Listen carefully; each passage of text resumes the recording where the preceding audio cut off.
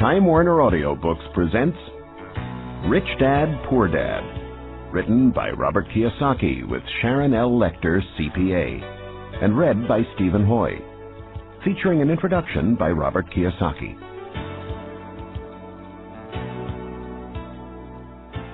I had two fathers, a rich one and a poor one. One was highly educated and intelligent. He had a PhD and completed 4 years of undergraduate work in less than 2 years. The other father never finished the 8th grade. Both men were successful in their careers, working hard all their lives. Both earned substantial incomes, yet one struggled financially all his life. The other would become one of the richest men in Hawaii. One died leaving tens of millions of dollars to his family, charities, and his church. The other left bills to be paid. Both men were strong, charismatic, and influential. Both men offered me advice, but they did not advise the same things. Both men believed strongly in education, but did not recommend the same course of study. If I had had only one dad, I would have had to accept or reject his advice. Having two dads advising me offered me the choice of contrasting points of view, one of a rich man and one of a poor man. Instead of simply accepting or rejecting one or the other, I found myself thinking more, comparing, and then choosing for myself. The problem was, the rich man was not rich yet, and the poor man not yet poor. Both were just starting out on their careers, and both were struggling with money and families. But they had very different points of view about the subject of money. For example, one dad would say, "The love of money is the root of all evil." The other, "The lack of money is the root of all evil." As a young boy, having two strong fathers, both influencing me, was difficult. I wanted to be a good son and listen, but the two fathers did not say the same things. The contrast in their points of view, particularly where money was concerned, was so extreme that I grew curious and intrigued. I began to start thinking for long periods of time about what each was saying. Much of my private time was spent reflecting, asking myself questions such as, "Why does he say that?" And then asking the same question of the other dad's statement. It would have been much easier to simply say, "Yeah, he's right, I agree with that," or to simply reject the point of view by saying, "The old man doesn't know what he's talking about." Instead, having two dads whom I love forced me to think and ultimately choose a way of thinking for myself. As a process, choosing to think for myself turned out to be much more valuable in the long run, rather than simply accepting or rejecting a single point of view. One of the reasons the rich get richer, the poor get poorer, and the middle class struggles in debt is because the subject of money is taught at home, not in school. Most of us learn about money from our parents. So what can a poor parent tell their child about money? They simply say, "Stay in school and study hard." The child may graduate with excellent grades, but with a poor person's financial programming and mindset. It was learned while the child was young. Money is not taught in schools. Schools focus on scholastic and professional skills, but not financial skills. This explains how smart bankers, doctors, and accountants who earned excellent grades in school may still struggle financially all their lives. Our staggering national debt is due in large part to highly educated politicians and government officials making financial decisions with little or no training on the subject of money. I often look ahead to the new millennium and wonder what will happen when we have millions of people who will need financial and medical assistance. They will be dependent upon their families or the government for financial support. What will happen when Medicare and Social Security run out of money?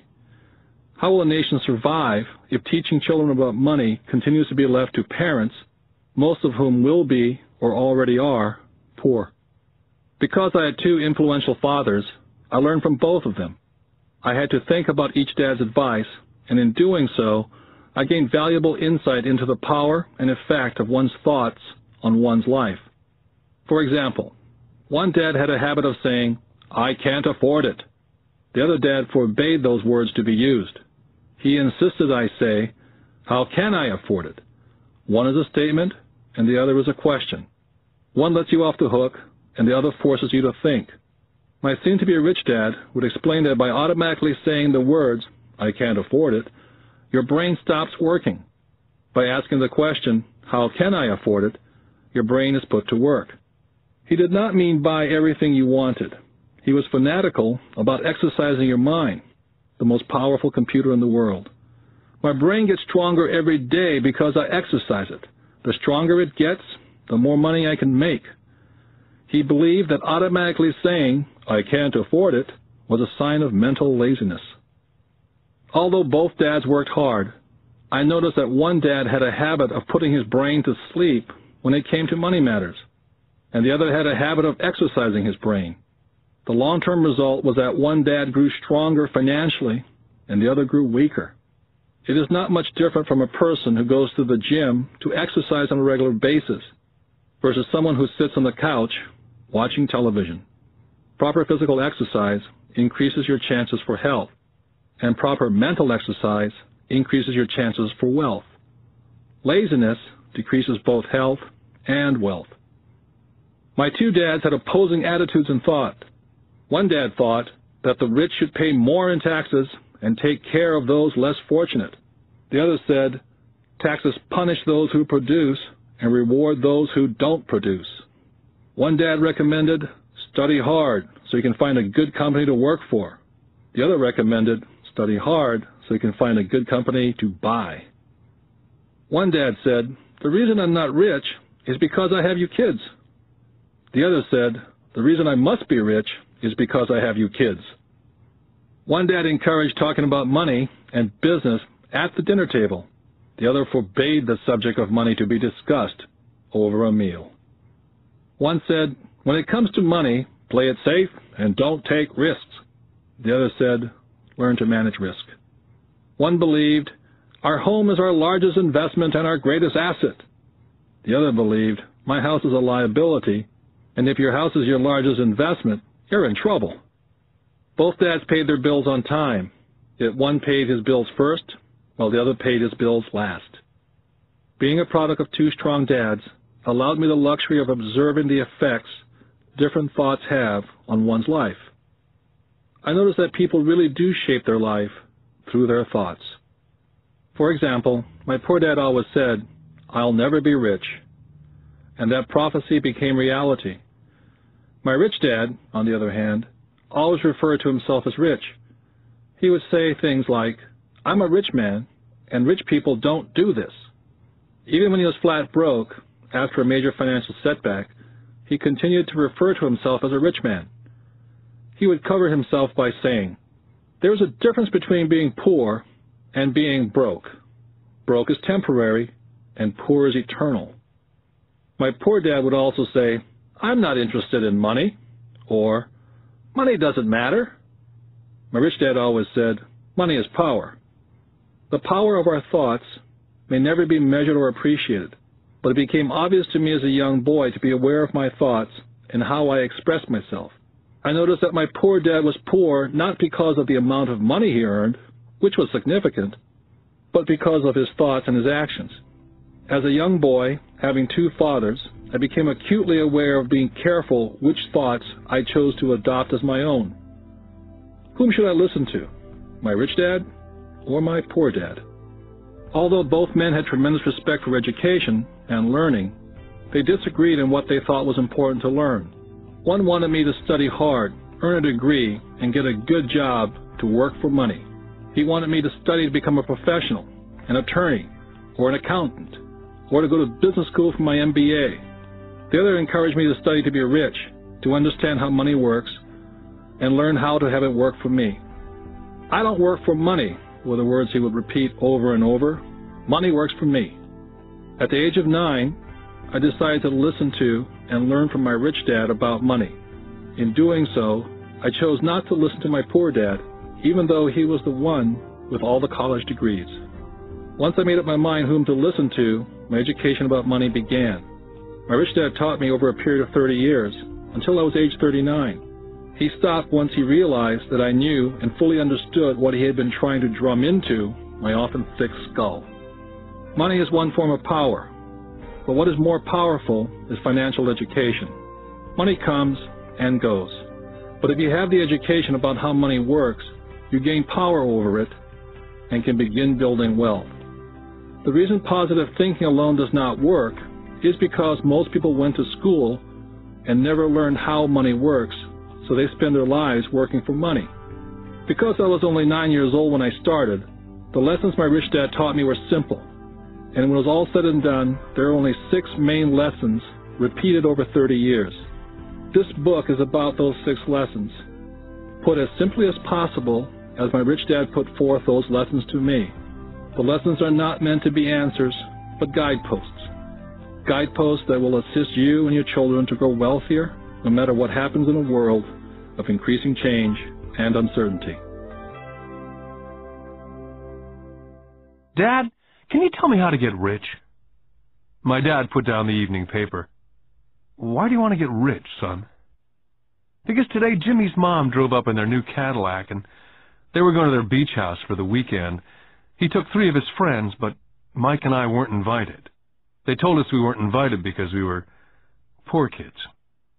They did? My dad asked incredulously. Yeah, they did, I replied in a hurt tone. My dad silently shook his head, pushed his glasses up the bridge of his nose, and went back to reading his paper. I stood waiting for an answer. The year was 1956. I was 9 years old. By some twist of fate, I attended the same public school where the rich people sent their kids. We were primarily a sugar plantation town. The managers of the plantation and the other affluent people of the town, such as doctors, business owners, and bankers, sent their children to this school, grades 1 to 6. After grade 6, their children were generally sent off to private schools. Because my family lived on one side of the street, I went to this school. Had I lived on the other side of the street, I would have gone to a different school with kids from families more like mine. After grade 6, these kids and I would go on to the public intermediate and high school. There was no private school for them or for me.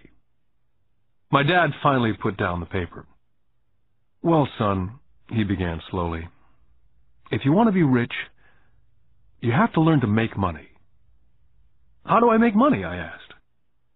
Well, use your head, son, he said, smiling, which really meant, that's all I'm going to tell you, or, I don't know the answer, so don't embarrass me. The next morning, I told my best friend Mike what my dad had said. As best I could tell, Mike and I were the only poor kids in this school. Mike was like me in that he was in this school by a twist of fate.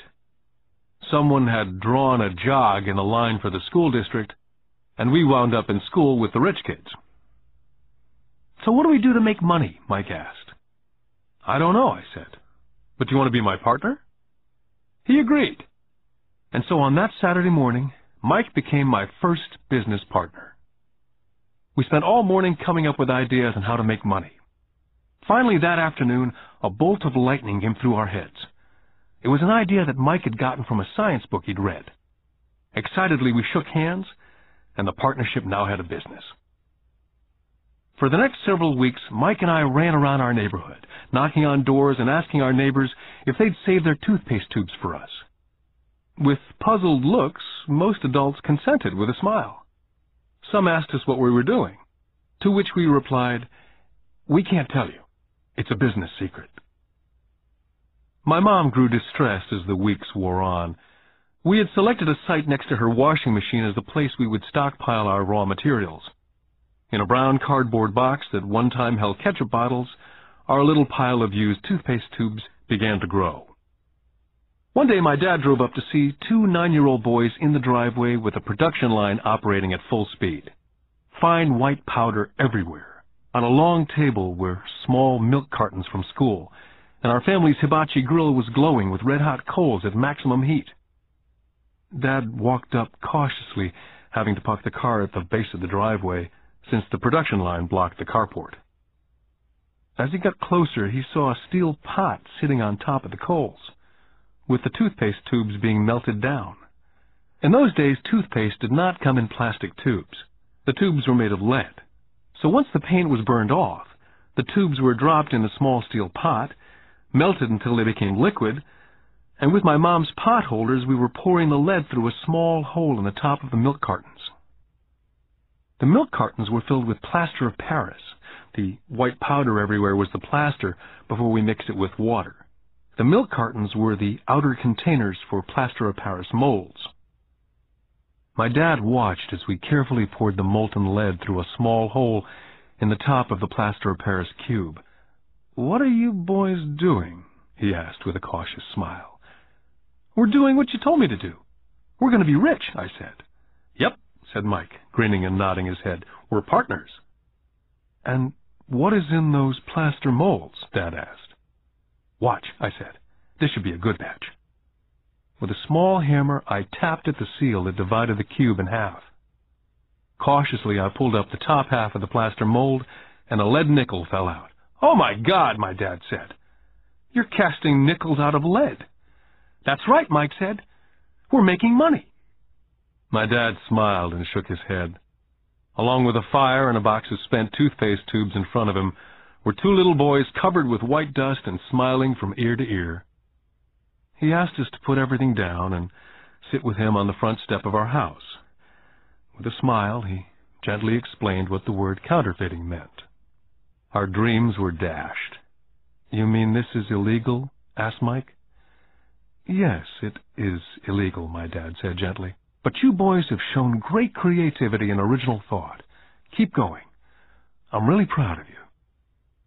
Disappointed, Mike and I sat in silence for about 20 minutes before we began cleaning up our mess. The business was over on opening day. Sweeping the powder up, I looked at Mike and said, "I guess Jimmy and his friends are right. We are poor." My father was just leaving as I said that. "Boys," he said, "you're only poor if you give up. The most important thing is that you did something. Most people only talk and dream of getting rich. You've done something. I'm very proud of the two of you. I will say it again. Keep going. Don't quit." Mike and I stood there in silence. They were nice words, but we still did not know what to do. "So how come you're not rich, Dad?" I asked. "Because I chose to be a school teacher. School teachers really don't think about being rich. We just like to teach. I wish I could help you, but I really don't know how to make money." Mike and I turned and continued our cleanup. "I know," said my dad. "If you boys want to learn how to be rich, don't ask me. Talk to your dad, Mike." "My dad?" asked Mike with a scrunched-up face. "Yeah, your dad," repeated my dad with a smile. "Your dad and I have the same banker, and he raves about your father. He's told me several times that your father is brilliant when it comes to making money. He seems to be building an empire, and I suspect in a few years he will be a very rich man." With that, Mike and I got excited again. With new vigor, we began cleaning up the mess caused by our now-defunct first business. As we were cleaning, we made plans on how and when to talk to Mike's dad. The problem was that Mike's dad worked long hours and often did not come home until late. His father owned warehouses, a construction company, a chain of stores, and 3 restaurants. It was the restaurants that kept him out late. Mike caught the bus home after we had finished cleaning up. He was going to talk to his dad when he got home that night and ask him if he would teach us how to become rich. Mike promised to call as soon as he talked to his dad, even if it was late. The phone rang at 8:30 p.m. Mike's dad had agreed to meet with Mike and me. At 7:30 Saturday morning, I caught the bus to the poor side of town. Michael and I met with his dad that morning at 8 o'clock. He was already busy and had been at work for more than an hour. His construction supervisor was just leaving in his pickup truck as I walked up to his simple, small, and tidy home. Mike met me at the door. "Dad's on the phone, and he said to wait on the back porch," Mike said as he opened the door. The old wooden floor creaked as I stepped across the threshold of this aging house. There was a cheap mat just inside the door. That mat was there to hide the years of wear from countless footsteps that the floor had supported. Although clean, it needed to be replaced. I felt claustrophobic as I entered the narrow living room, which was filled with old, musty, overstuffed furniture that today would be collector's items. Sitting on the couch were 2 women, a little older than my mom. Across from the women sat a man in workman's clothes. They smiled as Mike and I walked past them, heading for the kitchen, which led to the porch that overlooked the backyard. I smiled back shyly. "Who are those people?" I asked. Oh, they work for my dad. The older man runs his warehouses, and the women are the managers of the restaurants. And you saw the construction supervisor who's working on a road project about 50 miles from here. His other supervisor, who's building a tract of houses, had already left before you got here. Does this go on all the time, I asked. Not always, but quite often, said Mike, smiling as he pulled up a chair to sit down next to me. I asked him if he'd teach us to make money, Mike said. Oh? And what did he say to that? I asked with cautious curiosity. Well, he had a funny look on his face at first, and then he said he would make us an offer. Oh, I said, rocking my chair back against the wall. I sat there perched on two rear legs of the chair. Mike did the same thing. Suddenly, Mike's dad burst through the rickety screen door and onto the porch. Mike and I jumped to our feet, not out of respect, but because we were startled. Ready, boys? Mike's dad asked, as he pulled up a chair to sit down with us. We nodded our heads as we pulled our chairs away from the wall to sit in front of him. He was a big man, about 6 feet tall and 200 pounds. Mike says that you want to learn how to make money. Is that correct, Robert? I nodded my head quickly, but with a little intimidation. He had a lot of power behind his words and smile. Okay, here's my offer. I'll teach you, but I won't do it classroom style. You work for me, and I'll teach you. You don't work for me, I don't teach you. I can teach you faster if you work, and I'm wasting my time if you just want to sit and listen like you do in school. That's my offer. Take it or leave it. May I ask a question first, I asked. Nope, take it or leave it. I've got too much work to do to waste my time. If you can't make up your mind decisively, then you'll never learn to make money anyway. Take it, I said. Take it, said Mike. Good, said Mike's dad. Mrs. Martin will be by in 10 minutes. After I'm through with her, you ride with her to my superette, and you can begin working. I'll pay you 10 cents an hour, and you will work for 3 hours every Saturday. But I have a softball game today, I said. Mike's dad lowered his voice to a stern tone. Take it or leave it, he said. I'll take it, I replied, choosing to work and learn instead of playing softball.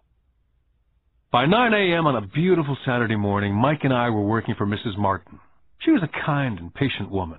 She always said that Mike and I reminded her of her 2 sons who were grown and gone. Although kind, she believed in hard work, and she kept us working. She was a taskmaster. We spent 3 hours taking canned goods off the shelves, and with a feather duster, brushing each can to get the dust off, and then restacking them neatly. It was excruciatingly boring work. For 3 weeks, Mike and I reported to Mrs. Martin and worked our 3 hours. By noon, our work was over, and she dropped 3 little dimes in each of our hands. Now, even at the age of 9 in the mid-50s, 30 cents was not too exciting. Comic books cost 10 cents back then, so I usually spent my money on comic books and went home. By Wednesday of the 4th week, I was ready to quit. I had agreed to work only because I wanted to learn to make money from Mike's dad. And now I was a slave for 10 cents an hour. On top of that, I had not seen Mike's dad since that first Saturday. I'm quitting, I told Mike at lunchtime. The school lunch was miserable. School was boring, and now I didn't even have my Saturdays to look forward to. But it was the 30 cents that really got to me. Mike smiled. Dad said this would happen. He said to meet with him when you were ready to quit. What? I said indignantly. He's been waiting for me to get fed up? Sort of, Mike said. Dad's kind of different. He teaches differently from your dad. Your mom and dad lecture a lot. My dad is quiet and a man of few words. You just wait till this Saturday. I'll tell him you're ready. You mean I've been set up? No, not really, but maybe. Dad will explain on Saturday. I was ready to face him, and I was prepared. Even my real dad was angry with him. My real dad, the one I call the poor one, thought that my rich dad was violating child labor laws and should be investigated.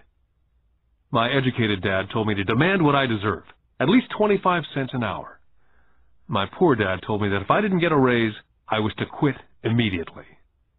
At 8 o'clock Saturday morning, I was going through the same rickety door of Mike's house. Take a seat and wait in line, Mike's dad said as I entered. He turned and disappeared into his little office next to a bedroom.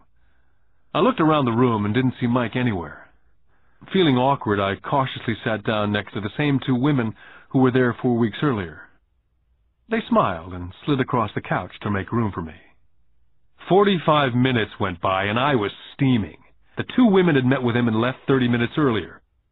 An older gentleman was in there for 20 minutes and was also gone. The house was empty, and I sat out in his musty, dark living room on a beautiful, sunny Hawaiian day, waiting to talk to a cheapskate who exploited children. I could hear him rustling around in the office, talking on the phone and ignoring me. I was now ready to walk out, but for some reason I stayed. Finally, 15 minutes later, at exactly 9 o'clock, Rich Dad walked out of his office, said nothing, and signaled with his hand for me to enter his dingy office. "I understand you want a raise or you're going to quit," Rich Dad said as he swiveled in his office chair. "Well, you're not keeping your end of the bargain," I blurted out, nearly in tears.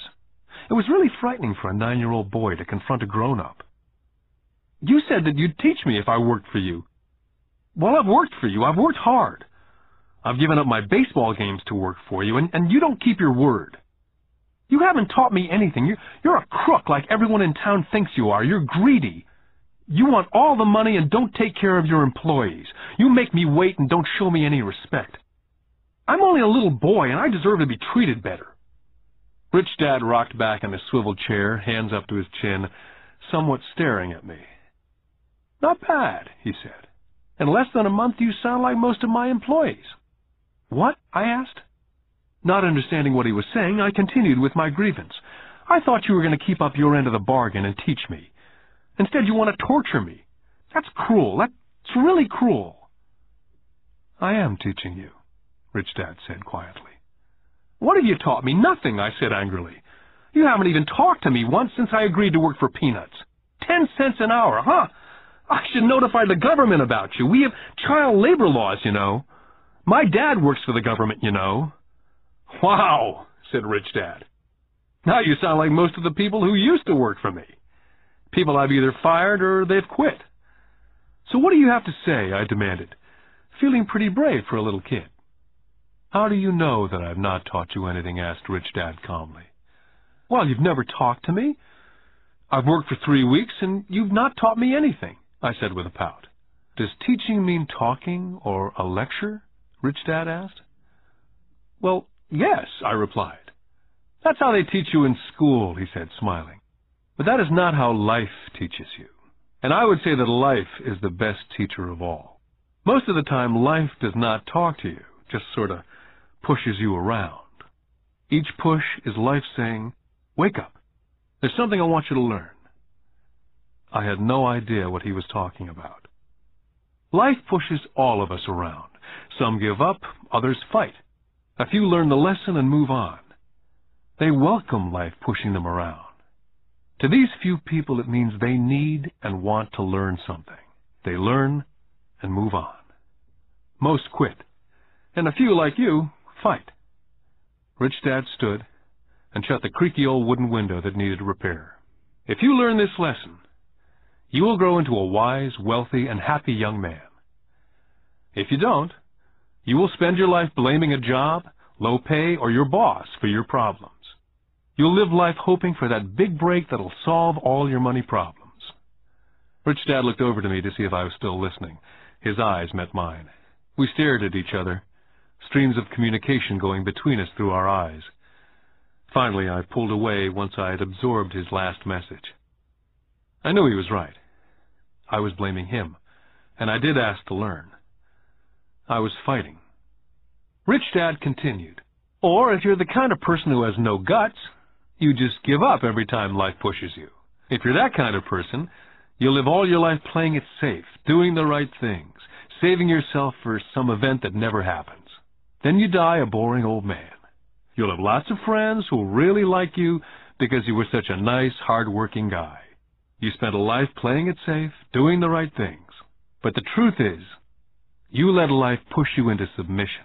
Deep down, you were terrified of taking risks. You really wanted to win, but the fear of losing was greater than the excitement of winning.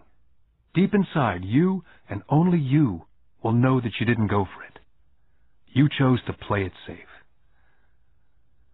Our eyes met again, For 10 seconds we looked at each other, only pulling away once the message was received. "You've been pushing me around?" I asked. "Some people might say that," smiled Rich Dad. "I would say that I just gave you a taste of life."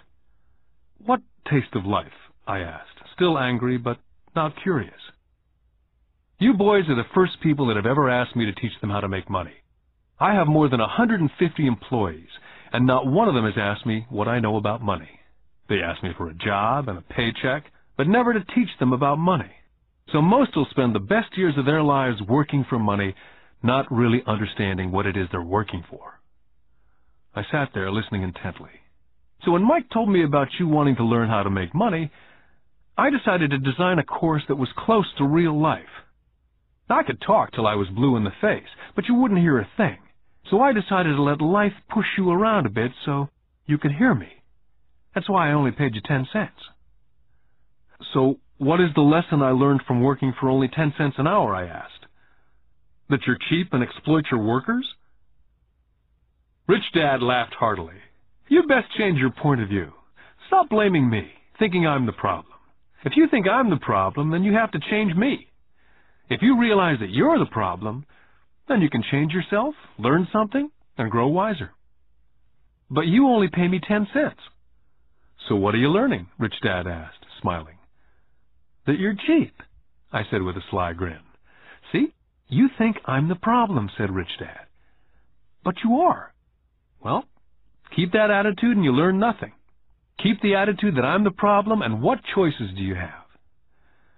"Well, if you don't pay me more or show me more respect and teach me, I'll quit." "Well put," Rich Dad said. And that's exactly what most people do. They quit and go looking for another job, better opportunity, and higher pay, actually thinking that a new job or more pay will solve the problem. In most cases, it won't. "So what will solve the problem?" I asked. "Just take this measly 10 cents an hour and smile?" Rich Dad smiled. "That's what the other people do. Just accept a paycheck, knowing that they and their family will struggle financially. But that's all they do. Waiting for a raise, thinking that more money will solve the problem. Most just accept it, and some take a second job working harder, but again accepting a small paycheck." I sat staring at the floor, beginning to understand the lesson Rich Dad was presenting. I could sense it was a taste of life. Finally, I looked up and repeated the question. "So what will solve the problem?" "This," he said, tapping me gently on the head. "This stuff between your ears." It was at that moment that Rich Dad shared the pivotal point of view that separated him from his employees and my poor dad, and led him to eventually become one of the richest men in Hawaii, while my highly educated but poor dad struggled financially all his life. It was a singular point of view that made all the difference over a lifetime. Rich Dad said over and over this point of view, which I call lesson number 1. The rich don't work for money. On that bright Saturday morning, I was learning a completely different point of view from what I'd been taught by my poor dad. At the age of 9, I grew aware that both dads wanted me to learn. Both dads encouraged me to study, but not the same things. My highly educated dad recommended that I do what he did. "Son, I want you to study hard, get good grades, so you can find a safe, secure job with a big company, and make sure it has excellent benefits." My rich dad wanted me to learn how money works, so I could make it work for me. These lessons I would learn through life with his guidance, not because of a classroom. My rich dad continued my first lesson. "I'm glad you get angry about working for 10 cents an hour. If you'd not gotten angry, and had gladly accepted it, I would have to tell you that I could not teach you. You see, true learning takes energy, passion, a burning desire. Anger is a big part of that formula, for passion is anger and love combined. When it comes to money, most people want to play it safe and feel secure, so passion does not direct them, fear does." "So is that why they'll take a job with low pay?" I asked. "Yes," said Rich Dad. "Some people say I exploit people because they don't pay as much as the sugar plantation or the government. I say people exploit themselves. It's their fear, not mine. But don't you feel you should pay them more? I asked.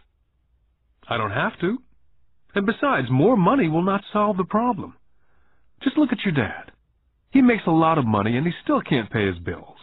Most people, given more money, only get into more debt. So that's why the 10 cents an hour, I said, smiling. It's a part of the lesson. That's right, smiled Rich Dad. You see, your dad went to school and got an excellent education so he could get a high-paying job, which he did. But he still has money problems because he never learned anything about money at school. On top of that, he believes in working for money. And you don't, I asked? No, not really, said Rich Dad. If you want to learn to work for money, then stay in school. That's a great place to learn to do that. But if you want to learn how to have money work for you, then I will teach you that. But only if you want to learn. Wouldn't everyone want to learn that, I asked? No, said Rich Dad, simply because it's easier to learn to work for money, especially if fear is your primary emotion when the subject of money is discussed. I don't understand, I said with a frown. Oh, don't worry about that for now. Just know that it's fear that keeps most people working at a job. The fear of not paying their bills, the fear of being fired, the fear of not having enough money, the fear of starting over. That's the price of studying to learn a profession or trade and then working for money. Most people become a slave to money and then get angry at their boss. Learning to have money work for you is a completely different course of study, I asked. Absolutely, Rich Dad answered. Absolutely. We sat in silence. My friends would have been just starting their Little League baseball game, but for some reason I was now thankful I'd decided to work for 10 cents an hour. I sensed that I was about to learn something my friends would not learn in school. Ready to learn? Asked Rich Dad. Absolutely, I said with a grin. I've kept my promise. I've been teaching you from afar, my Rich Dad said. At 9 years old, you've gotten a taste of what it feels like to work for money. Just multiply your last month by 50 years, and you'll have an idea of what most people spend their life doing. I don't understand, I said. How did you feel waiting in line to see me? Once to get hired and once to ask for more money. Terrible, I said. If you choose to work for money, that is what life is like for many people, said Rich Dad. And how did you feel when Mrs. Martin dropped 3 dimes in your hand for 3 hours' work? I felt like it wasn't enough. It seemed like nothing. I was disappointed, I said. And that is how most employees feel when they look at their paychecks, especially after all the tax and other deductions are taken out. At least you got 100%. You mean most workers don't get paid everything? I asked with amazement. Heavens, no, said Rich Dad. The government always takes its share first. How do they do that? I asked. Taxes, said Rich Dad. You're taxed when you earn, you're taxed when you spend, you're taxed when you save, you're taxed when you die. Why do people let the government do that to them? The rich don't, said Rich Dad with a smile. The poor and the middle class do. I'll bet you that I earn more than your dad, yet he pays more in taxes. How can that be? I asked. As a 9-year-old boy, that made no sense to me. Why would someone let the government do that to them? Rich Dad sat there in silence. I guess he wanted me to listen instead of jabber away at the mouth. Finally, I calmed down. I did not like what I had heard. I knew my dad complained constantly about paying so much in taxes, but really did nothing about it. Was that life pushing him around? Rich Dad rocked slowly and silently in his chair, just looking at me. Ready to learn? He asked. I nodded my head slowly. Learning how to have money work for you is a lifetime study. Most people go to college for 4 years and their education ends. I already know that my study of money will continue over a lifetime simply because the more I find out, the more I find out I need to know. Most people never study the subject. They go to work, get their paycheck, balance their checkbooks, and that's it. On top of that, they wonder why they have money problems. Then they think that more money will solve the problem. Few realize that it's their lack of financial education that is the problem. So, my dad has tax problems because he doesn't understand money? I asked, confused. Look, said Rich Dad, taxes are just one small section on learning how to have money work for you. Today, I just wanted to find out if you still have the passion to learn about money. Most people don't. They want to go to school, learn a profession, have fun at their work, and earn lots of money. One day they wake up with big money problems, and then they can't stop working. That's the price of only knowing how to work for money, instead of studying how to have money work for you. So, do you still have the passion to learn? Asked Rich Dad. I nodded my head. Good, said Rich Dad. Now get back to work. This time I will pay you nothing. What? I asked in amazement. You heard me. Nothing. You'll work the same 3 hours every Saturday, but this time you will not be paid 10 cents an hour. You said you wanted to learn to not work for money, so I'm not going to pay you anything. I couldn't believe what I was hearing. I've already had this conversation with Mike. He's already working, dusting, and stacking canned goods for free. You better hurry up and get back there. I stood there, still not believing what a raw deal I'd been handed. Here I came to ask for a raise, and now I was being told to keep working for nothing. Rich Dad tapped me on the head and said, "Use this. Now get out of here." I didn't tell my poor dad I wasn't being paid. He would not have understood, and I did not want to try to explain something that I did not yet understand myself. For 3 more weeks, Mike and I worked for 3 hours every Saturday for nothing. The work didn't bother me, and the routine got easier. It was the missed baseball games and not being able to afford to buy a few comic books that got to me. Rich Dad stopped by at noon on the 3rd week. We heard his truck pull up in the parking lot and sputter when the engine was turned off. He entered the store and greeted Mrs. Martin with a hug. After finding out how things were going in the store, he reached into the ice cream freezer, pulled out 2 bars, paid for them, and signaled to Mike and me, "Let's go for a walk, boys."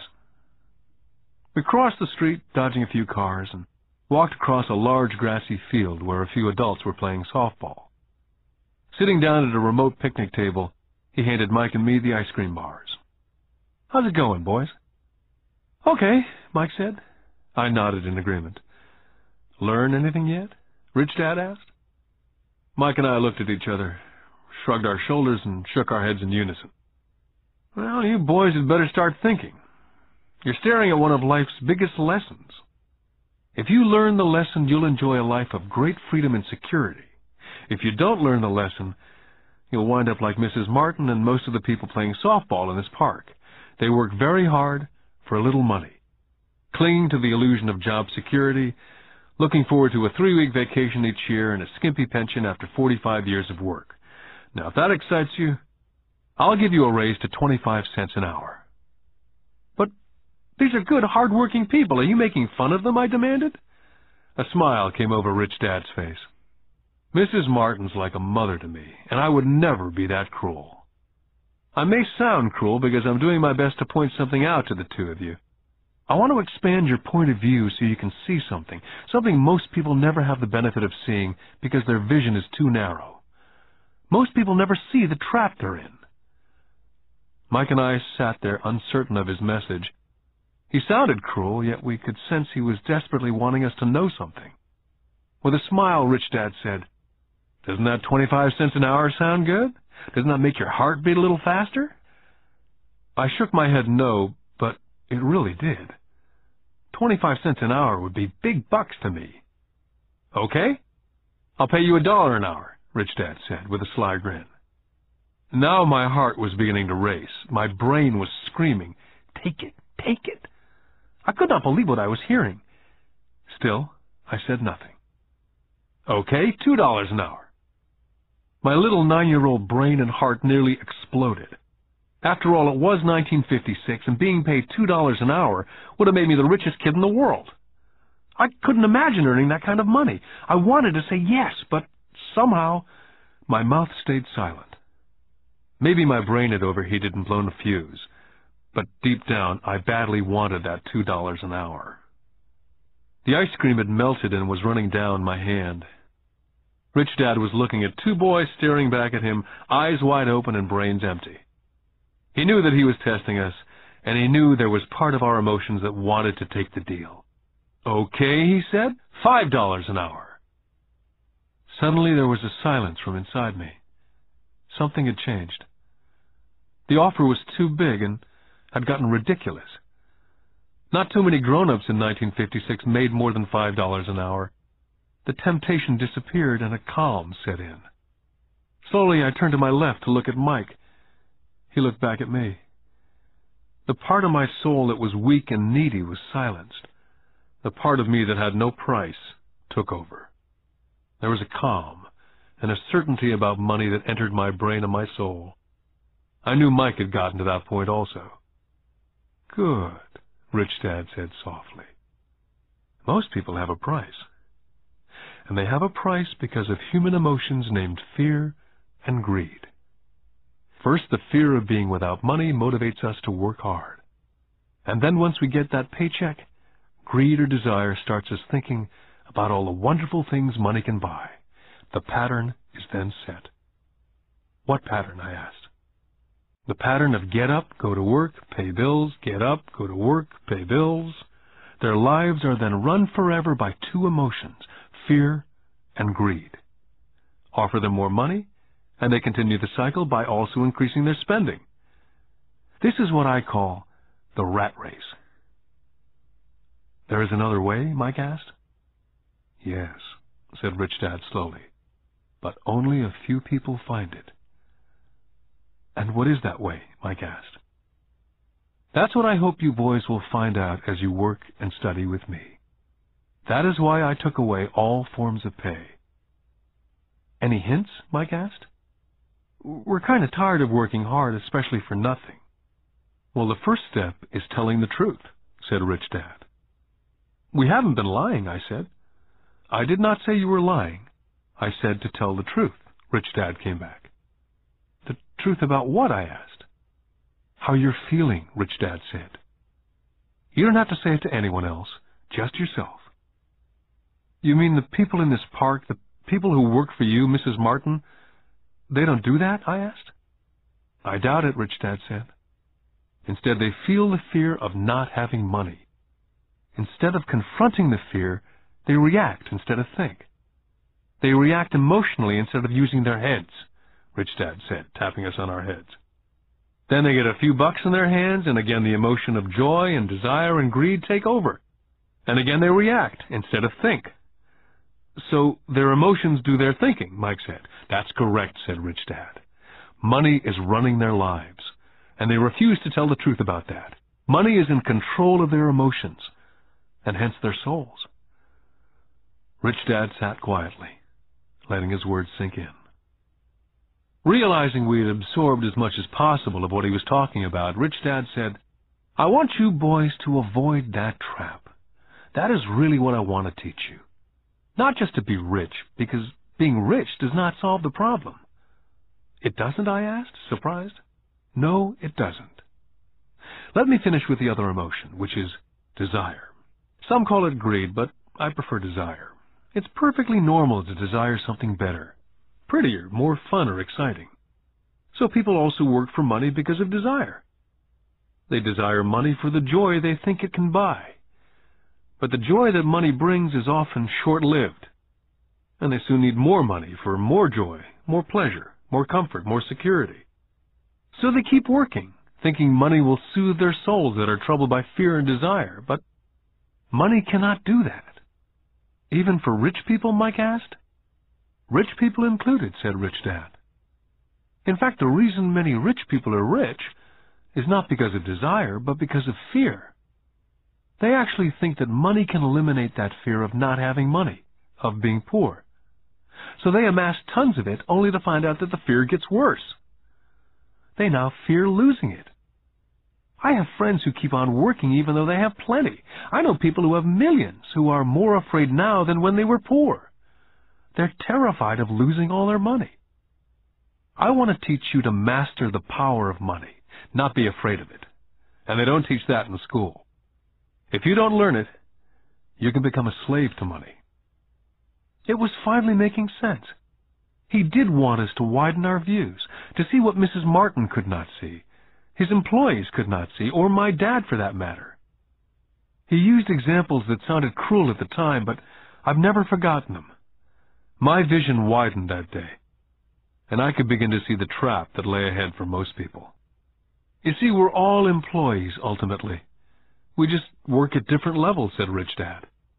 I just want you boys to have a chance to avoid the trap. The trap caused by those two emotions, fear and desire. Use them in your favor, not against you. That's what I want to teach you. I'm not interested in just teaching you to make a pile of money. That won't handle the fear or desire. If you don't first handle fear and desire and you get rich, you'll only be a high-paid slave. So how do we avoid the trap, I asked. The main cause of poverty or financial struggle is fear and ignorance, not the economy or the government or the rich. It's self-inflicted fear and ignorance that keeps people trapped. So you boys go to school and get your college degrees. I'll teach you how to stay out of the trap. The pieces of the puzzle were appearing. My highly educated dad had a great education and a great career, but school never told him how to handle money or his fears. It became clear that I could learn different and important things from two fathers. So you've been talking about the fear of not having money. How does the desire of money affect our thinking? Mike asked. How did you feel when I tempted you with a pay raise? Did you notice your desires rising? We nodded our heads. By not giving into your emotions, you were able to delay your reactions and think. That's most important. We will always have emotions of fear and greed. From here on in, it's most important for you to use those emotions to your advantage and for the long term, and not simply let your emotions run you by controlling your thinking. Most people use fear and greed against themselves. That's the start of ignorance. Most people live their lives chasing paychecks, pay raises, and job security because of the emotions of desire and fear, not really questioning where those emotion-driven thoughts are leading them. It's just like the picture of a donkey dragging a cart with its owner dangling a carrot just in front of the donkey's nose. The donkey's owner may be going where he wants to go, but the donkey is chasing an illusion. Tomorrow there will only be another carrot for the donkey. You mean the moment I began to picture a new baseball glove, candy or toys that's like a carrot to a donkey, Mike asked? Yeah. And as you get older, your toys get more expensive. New car, boat, and a big house to impress your friends, said Rich Dad with a smile. Fear pushes you out the door, and desire calls to you, enticing you toward the rocks. That's the trap. So what's the answer? Mike asked. What intensifies fear and desire is ignorance. That's why rich people with lots of money often have more fear the richer they get. Money is the carrot, the illusion. Rich Dad went on to explain that a human's life is a struggle between ignorance and illumination. He explained that once a person stops searching for information and knowledge of oneself, ignorance sets in. That struggle is a moment-to-moment decision to learn to open or close one's mind. Look, school is very, very important. You go to school to learn a skill or a profession so as to be a contributing member of society.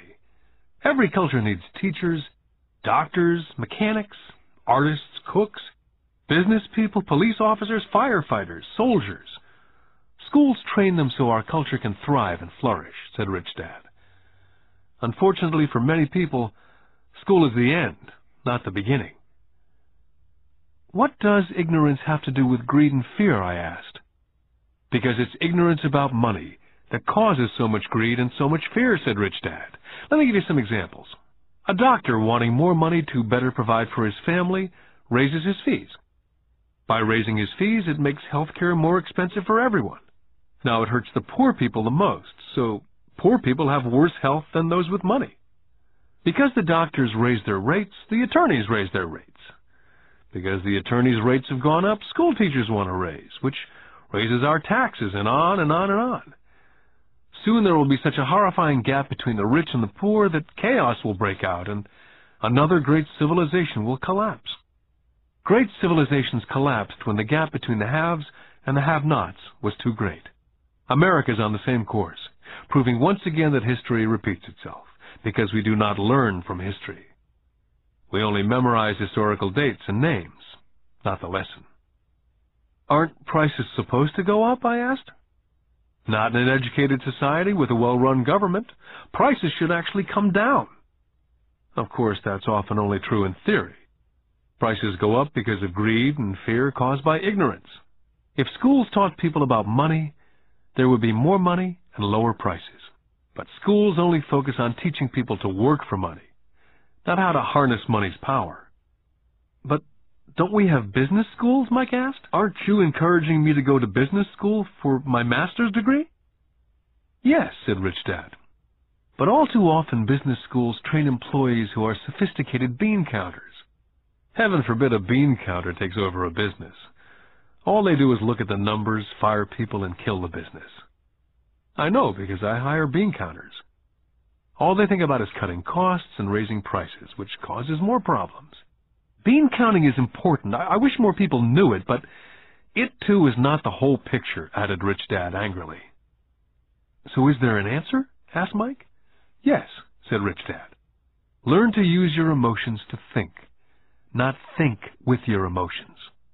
When you boys mastered your emotions, first by agreeing to work for free, I knew there was hope. When you again resisted your emotions when I tempted you with more money, you were again learning to think in spite of being emotionally charged. That's the first step. Can you tell the difference between emotions thinking and the head thinking? Mike asked. Oh, yes, I hear it all the time, said Rich Dad. I hear things like, well, everyone has to work, or the rich are crooks, or I'll get another job, I deserve this raise. You can't push me around, or I like this job because it's secure. Instead of, is there something I'm missing here? Which breaks the emotional thought and gives you time to think clearly.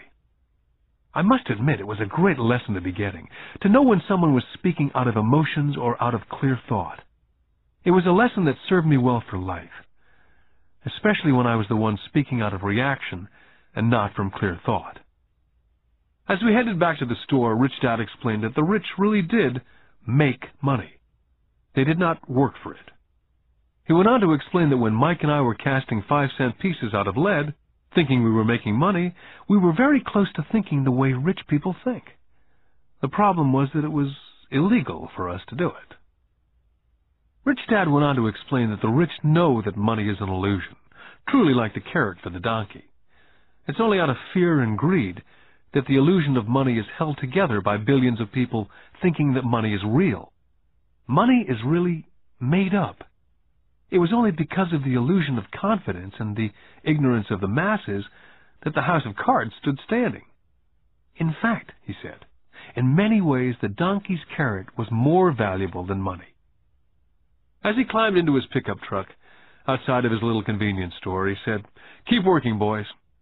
But the sooner you forget about needing a paycheck, the easier your adult life will be. Keep using your brain. Work for free. And soon your mind will show you ways of making money far beyond what I could ever pay you. You'll begin to see opportunities right in front of you that in the past would have gone unnoticed." Mike and I picked up our things from the store and waved goodbye to Mrs. Martin.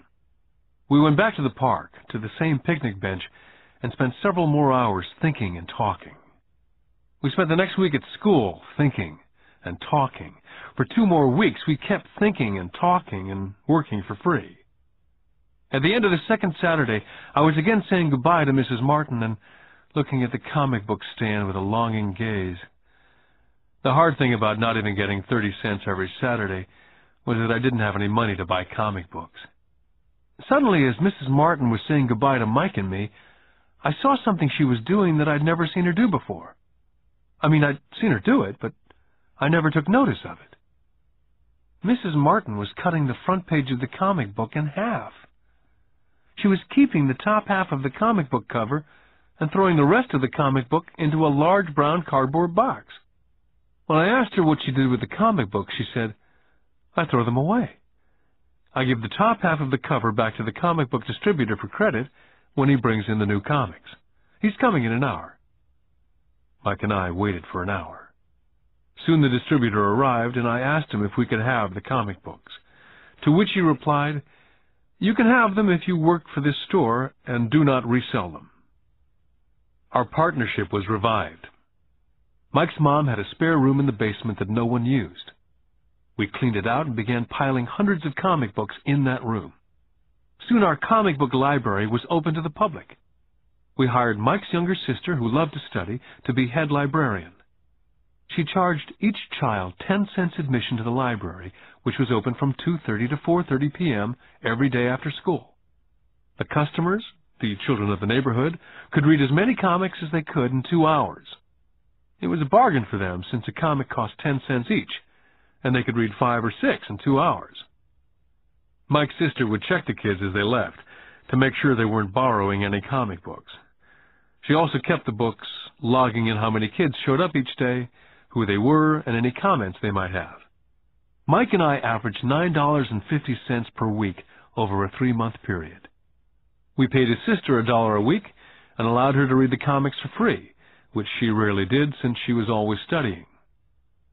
Mike and I kept our agreement by working in the store every Saturday and collecting all the comic books from the different stores.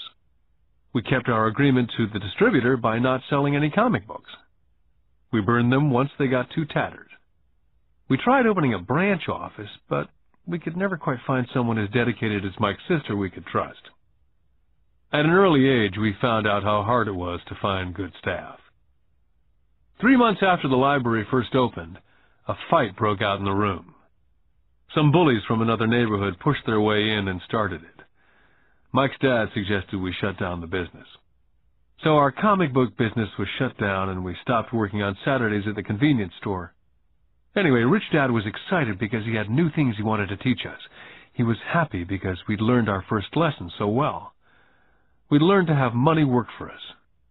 By not getting paid for our work at the store, we were forced to use our imaginations to identify an opportunity to make money.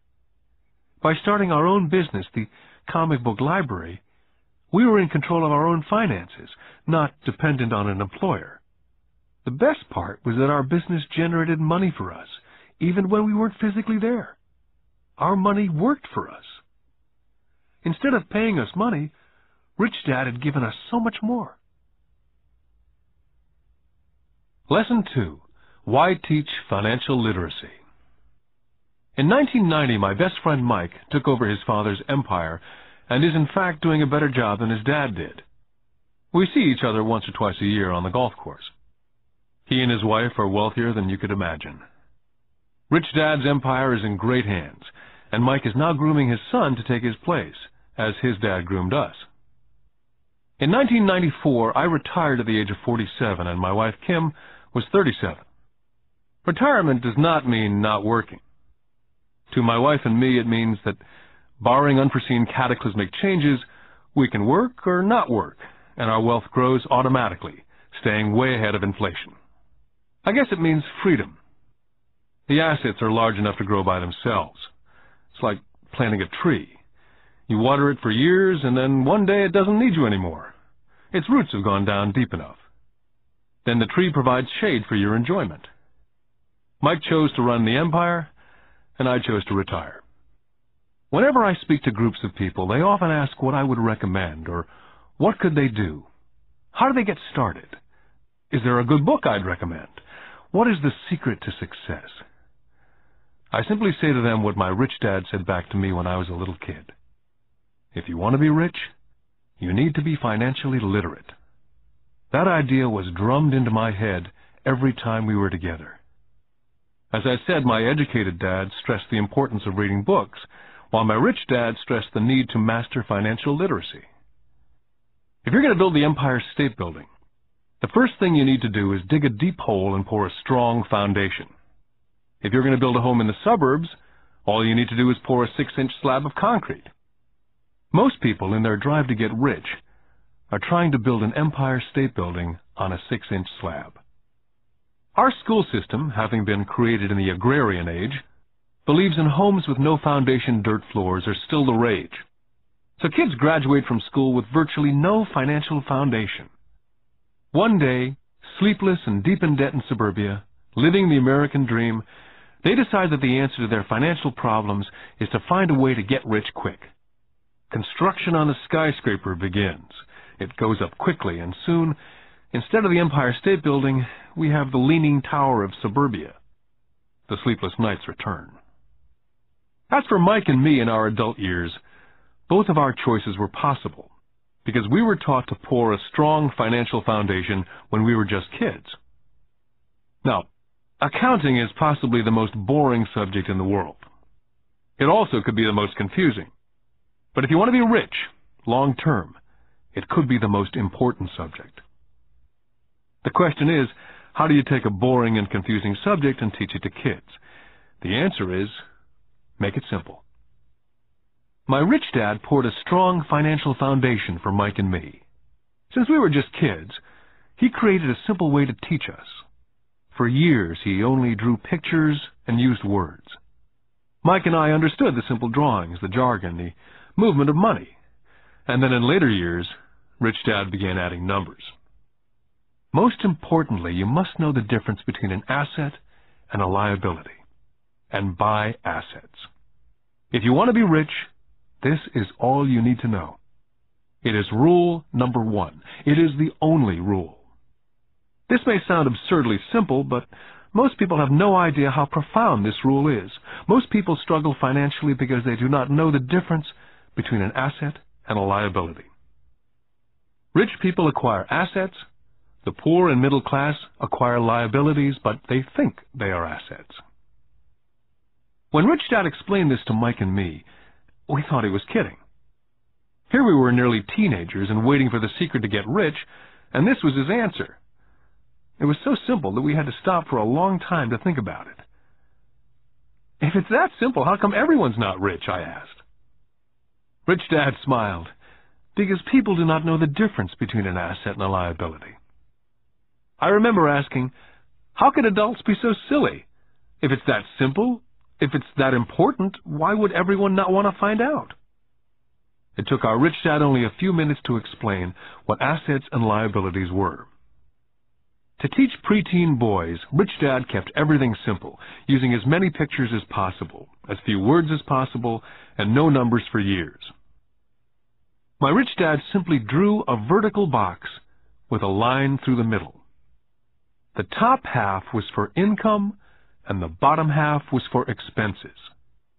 Then beneath that box, he drew another box horizontally, which he divided into a left half for assets and a right half for liabilities. The income statement, often called a profit and loss statement, measures income and expenses, money in or money out. The second set of boxes is the balance sheet. It's called that because it's supposed to balance assets against liabilities. That relationship is vital to understand. The primary cause of financial struggle is simply not knowing the difference between an asset and a liability. The cause of the confusion is found in the definition of the two words. If you want a lesson in confusion, simply look up the words asset and liability in the dictionary. So my Rich Dad simply told two young boys the following. An asset is something that puts money in my pocket. A liability is something that takes money out of my pocket. This is really all you need to know. If you want to be rich, simply spend your life buying assets. If you want to be poor or middle class, spend your life buying liabilities. It's not knowing the difference that causes most of the financial struggle in the real world. My Rich Dad then drew 3 arrows on his diagram. He explained, the arrow represents the flow of cash, or cash flow. In 80% of most families, the financial story is a story of working hard in an effort to get ahead. It's not because they don't make money, but because they spend their lives buying liabilities instead of assets. The first arrow showed the cash flow pattern of a poor person or a young person still at home. The arrow goes into the income box from a job or salary. It then continues into the expense box. Expenses include taxes, rent, and everyday living expenses. It flows out the expense box and is gone. The second arrow Rich Dad drew represented the cash flow pattern of a middle-class person. The arrow flows from a job into the income box. It then flows into the liabilities box. Most middle-class people acquire many liabilities, such as a mortgage, a car loan, and credit card debt. From the liabilities box, it flows to the expense box, where the monthly payments are made for the liabilities as well as taxes and living expenses. From there, it flows out the expense box and is gone. The third arrow is the pattern of a wealthy person. This arrow simply flows from the asset box into the income box. The cash flow is not generated by a job or salary, but by assets. Remember, assets are things that put money in your pocket. Additionally, the rich have few expenses and liabilities, or if they do, those liabilities are more than covered by their assets. Examples such as these are oversimplified. Everyone has living expenses, the need for food, shelter, and clothing. The diagrams Rich Dad drew show the flow of cash through a poor, middle class, or wealthy person's life. It's the cash flow that tells the story. It's the story of how a person handles their money, what they do after they get the money in their hand. I cringe whenever I hear people ask me how to get rich quicker. Or how do they start? I often hear, I'm in debt, so I need to make more money. But more money will often not solve the problem. In fact, it may actually accelerate the problem. Money often makes obvious our tragic human flaws. Money often puts a spotlight on what we do not know. That's why, all too often, a person who comes into a sudden windfall of cash, let's say an inheritance, a pay raise, or lottery winnings, soon returns to the same financial mess, if not worse than the mess they were in before they received the money. Money only accentuates the cash flow pattern running in your head. If your pattern is to spend everything you get, most likely an increase in cash will just result in an increase in spending. Thus the saying, a fool and his money is one big party.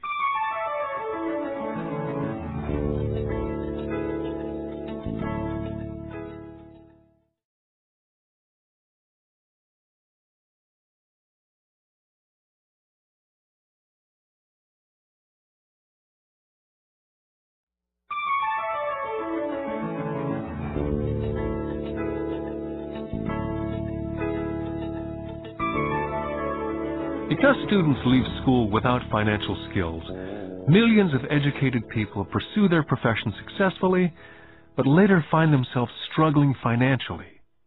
They work harder but don't get ahead. What's missing from their education is not how to make money, but how to spend money. What to do after you make it. It's called financial aptitude. What to do with the money once you make it, how to keep people from taking it from you, how long you keep it, and how hard that money works for you. Most people cannot tell why they struggle financially because they don't understand cash flow. A person can be highly educated, professionally successful, and financially illiterate. These people often work harder than they need to because they learned how to work hard, but not how to have their money work for them. The moving picture show of hard-working people has a set pattern. Recently married, the happy, highly educated young couple move in together in one of their cramped rented apartments. Immediately they realize that they're saving money because two can live as cheaply as one. The problem is, the apartment is cramped. They decide to save money to buy their dream home so they can have kids. They now have two incomes, and they begin to focus on their careers. Their incomes begin to increase. As their incomes go up, their expenses go up as well, so there is little or no money to flow into the asset box. This means the only income they get comes from their jobs. The number one expense for most people is taxes. Many people think it's income tax, but for most Americans, their highest tax is Social Security. As an employee, it appears as if the Social Security tax, combined with the Medicare tax rate, is roughly 7.5%. But it's really 15%, since the employer must match the Social Security amount. In essence, it is money the employer cannot pay you. On top of that, you still have to pay income tax on the amount deducted from your wages for Social Security tax. Income you never receive because it went directly to Social Security through withholding. Then their liabilities go up. This is best demonstrated by going back to the young couple. As a result of their incomes going up, They decide to go out and buy the house of their dreams. Once in their house, they have a new tax, called property tax. Then they buy a new car, new furniture, and new appliances to match their new house. All of a sudden, they wake up, and their liabilities column is full of mortgage debt and credit card debt. They're now trapped in the rat race. A child comes along. They work harder. The process repeats itself. More money and higher taxes, also called bracket creep. A credit card comes in the mail. They use it. It maxes out. A loan company calls and says their greatest asset, their home, has appreciated in value. The company offers a bill consolidation loan because their credit is so good and tells them the intelligent thing to do is clear off the high-interest consumer debt by paying off their credit card. And besides, interest on their home is a tax deduction. They go for it and pay off those high-interest credit cards. They breathe a sigh of relief. Their credit cards are paid off. They've now folded their consumer debt into their home mortgage. Their payments go down because they extend their debt over 30 years. It is the smart thing to do. Their neighbor calls to invite them to go shopping. The Memorial Day sale is on. A chance to save some money. They say to themselves, I won't buy anything, I'll just go look. But just in case they find something, they tuck that clean credit card inside their wallet. I run into this young couple all the time. Their names change, but their financial dilemma is the same. They come to one of my talks to hear what I have to say. They ask me, can you tell us how to make more money? Their spending habits have caused them to seek more income. They don't even know that the trouble is really how they choose to spend the money they do have. And that is the real cause of their financial struggle. It's caused by financial illiteracy and not understanding the difference between an asset and a liability. More money seldom solves someone's money problems. Intelligence solves problems. There's a saying a friend of mine says over and over to people in debt. If you find yourself in a hole, stop digging. The poor and middle class all too often allow the power of money to control them.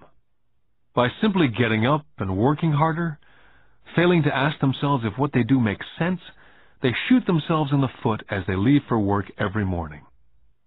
By not fully understanding money, the vast majority of people allow the awesome power of money to control them. The power of money is used against them. By the time Mike and I were 16 years old, we began to have problems in school. We were not bad kids. We just began to separate from the crowd. We worked for Mike's dad after school and on the weekends.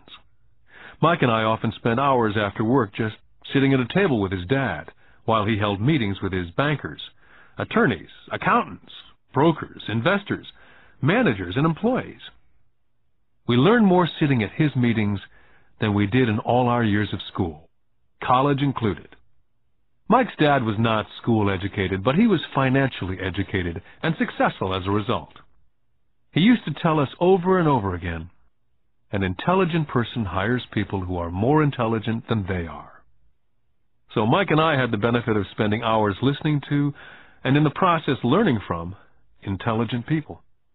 But because of this, both Mike and I just could not go along with the standard dogma that our teachers preached. Occasionally, Mike or I would ask our teachers how what we studied was applicable, or we asked why we never studied money and how it worked. To the latter question, we often got the answer that money was not important, that if we excelled in our education, the money would follow. The more we knew about the power of money, the more distant we grew from the teachers and our classmates. My highly educated dad never pressured me about my grades. I often wondered why, but we did begin to argue about money. By the time I was 16, I probably had a far better foundation with money than both my mom and dad. I could keep books.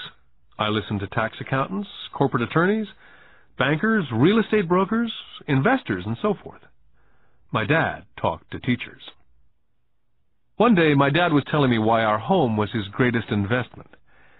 A not too pleasant argument took place.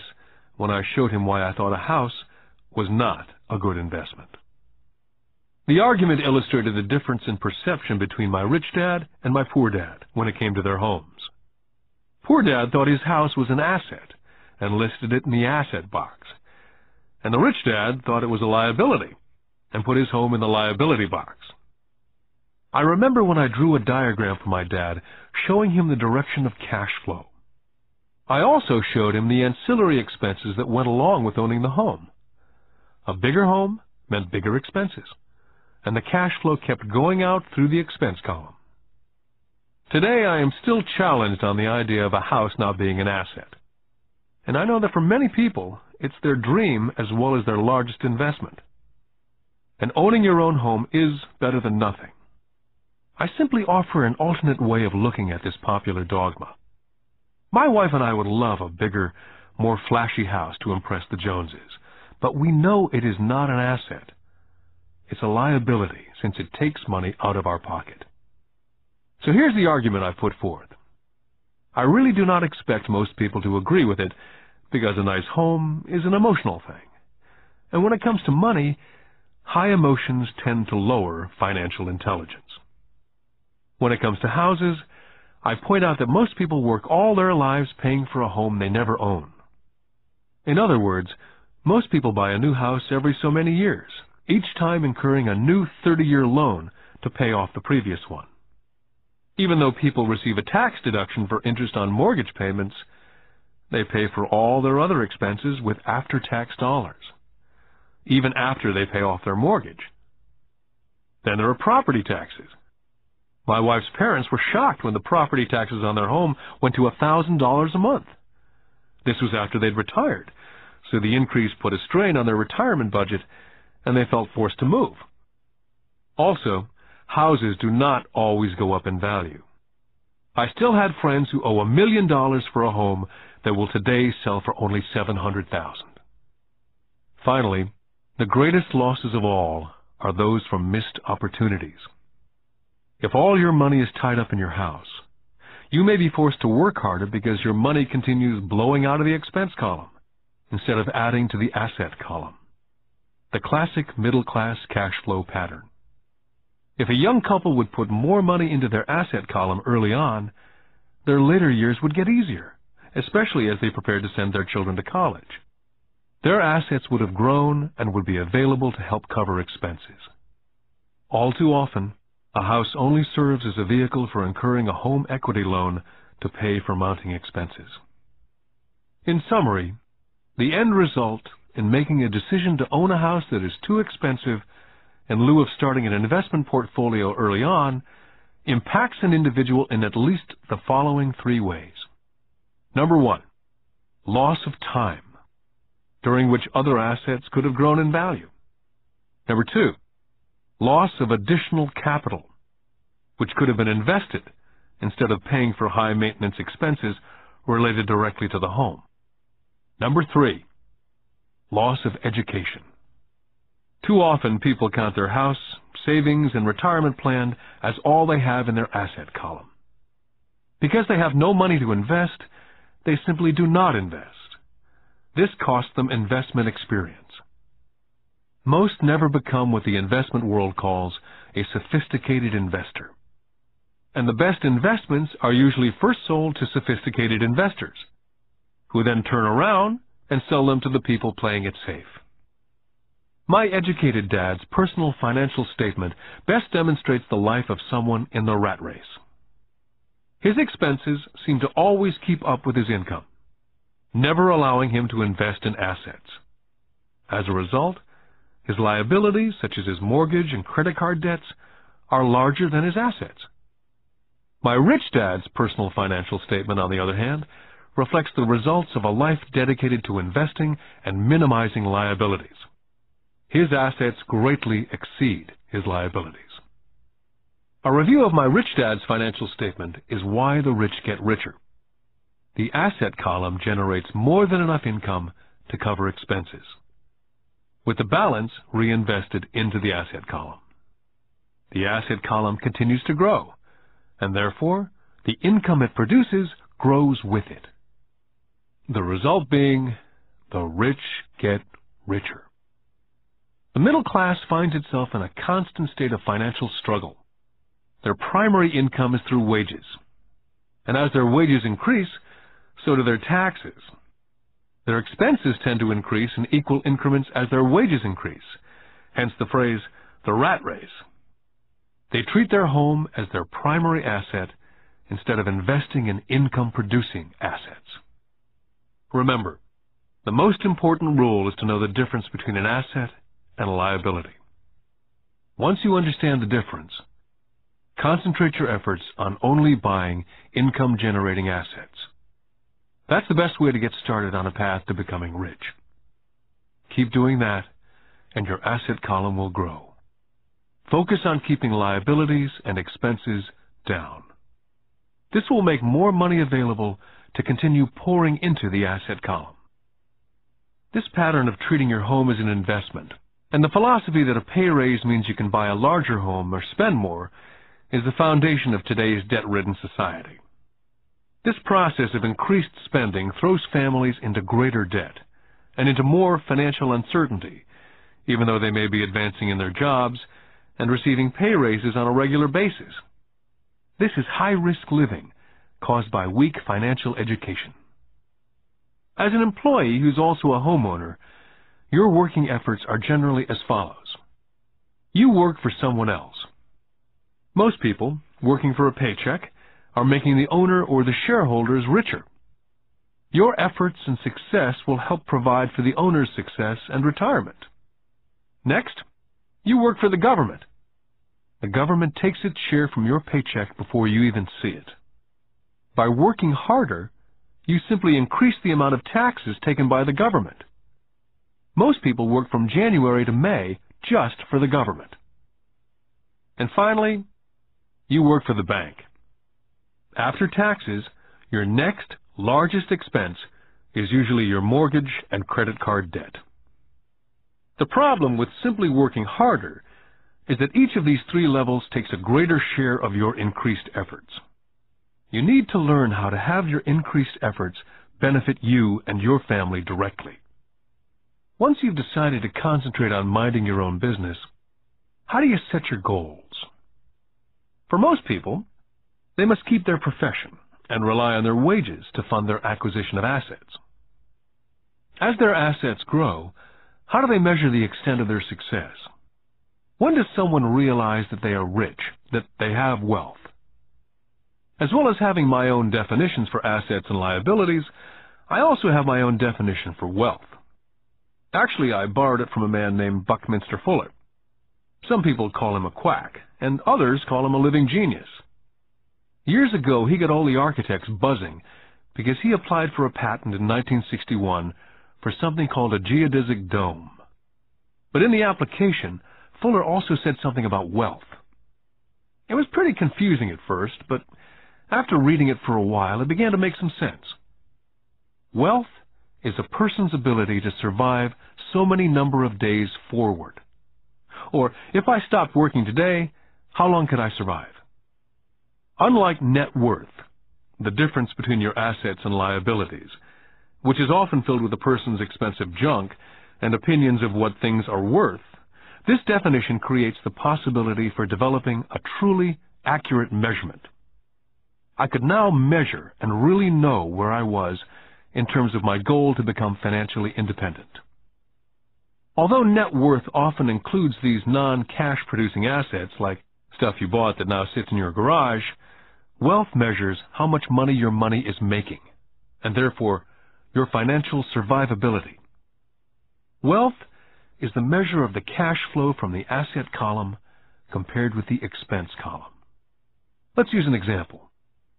Let's say I have a cash flow from my asset column of $1,000 a month, and I have monthly expenses of $2,000.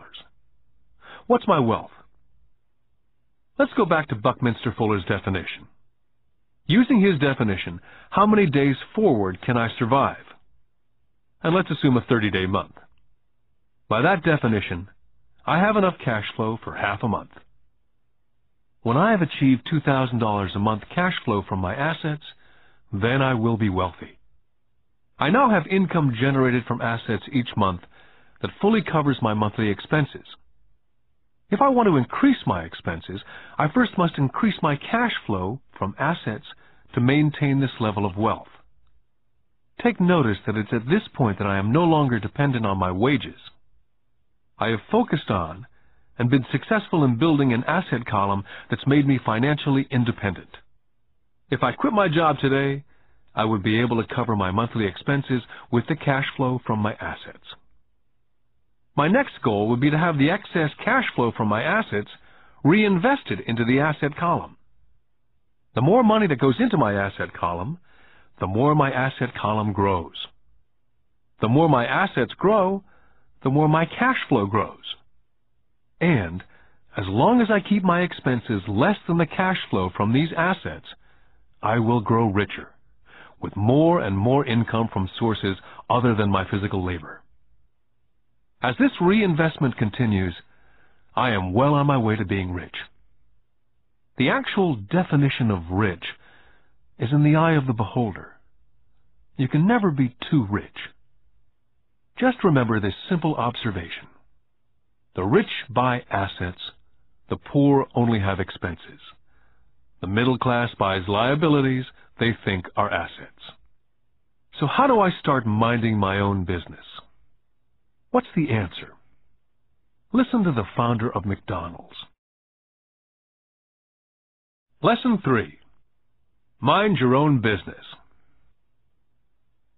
In 1974, Ray Kroc, the founder of McDonald's, was asked to speak at the MBA class at the University of Texas at Austin. A dear friend of mine, Keith Cunningham, was a student in that MBA class. After a powerful and inspiring talk, the class adjourned, and the students asked Ray if he would join them at their favorite hangout to have a few beers. Ray graciously accepted. "What business am I in?" Ray asked, once the group had all their beers in hand. Everyone laughed, said Keith. Most of the MBA students thought Ray was just fooling around. No one answered, so Ray asked the question again. "What business do you think I'm in?" The students laughed again. And finally one brave soul yelled out, "Ray, who in the world does not know that you're in the hamburger business?"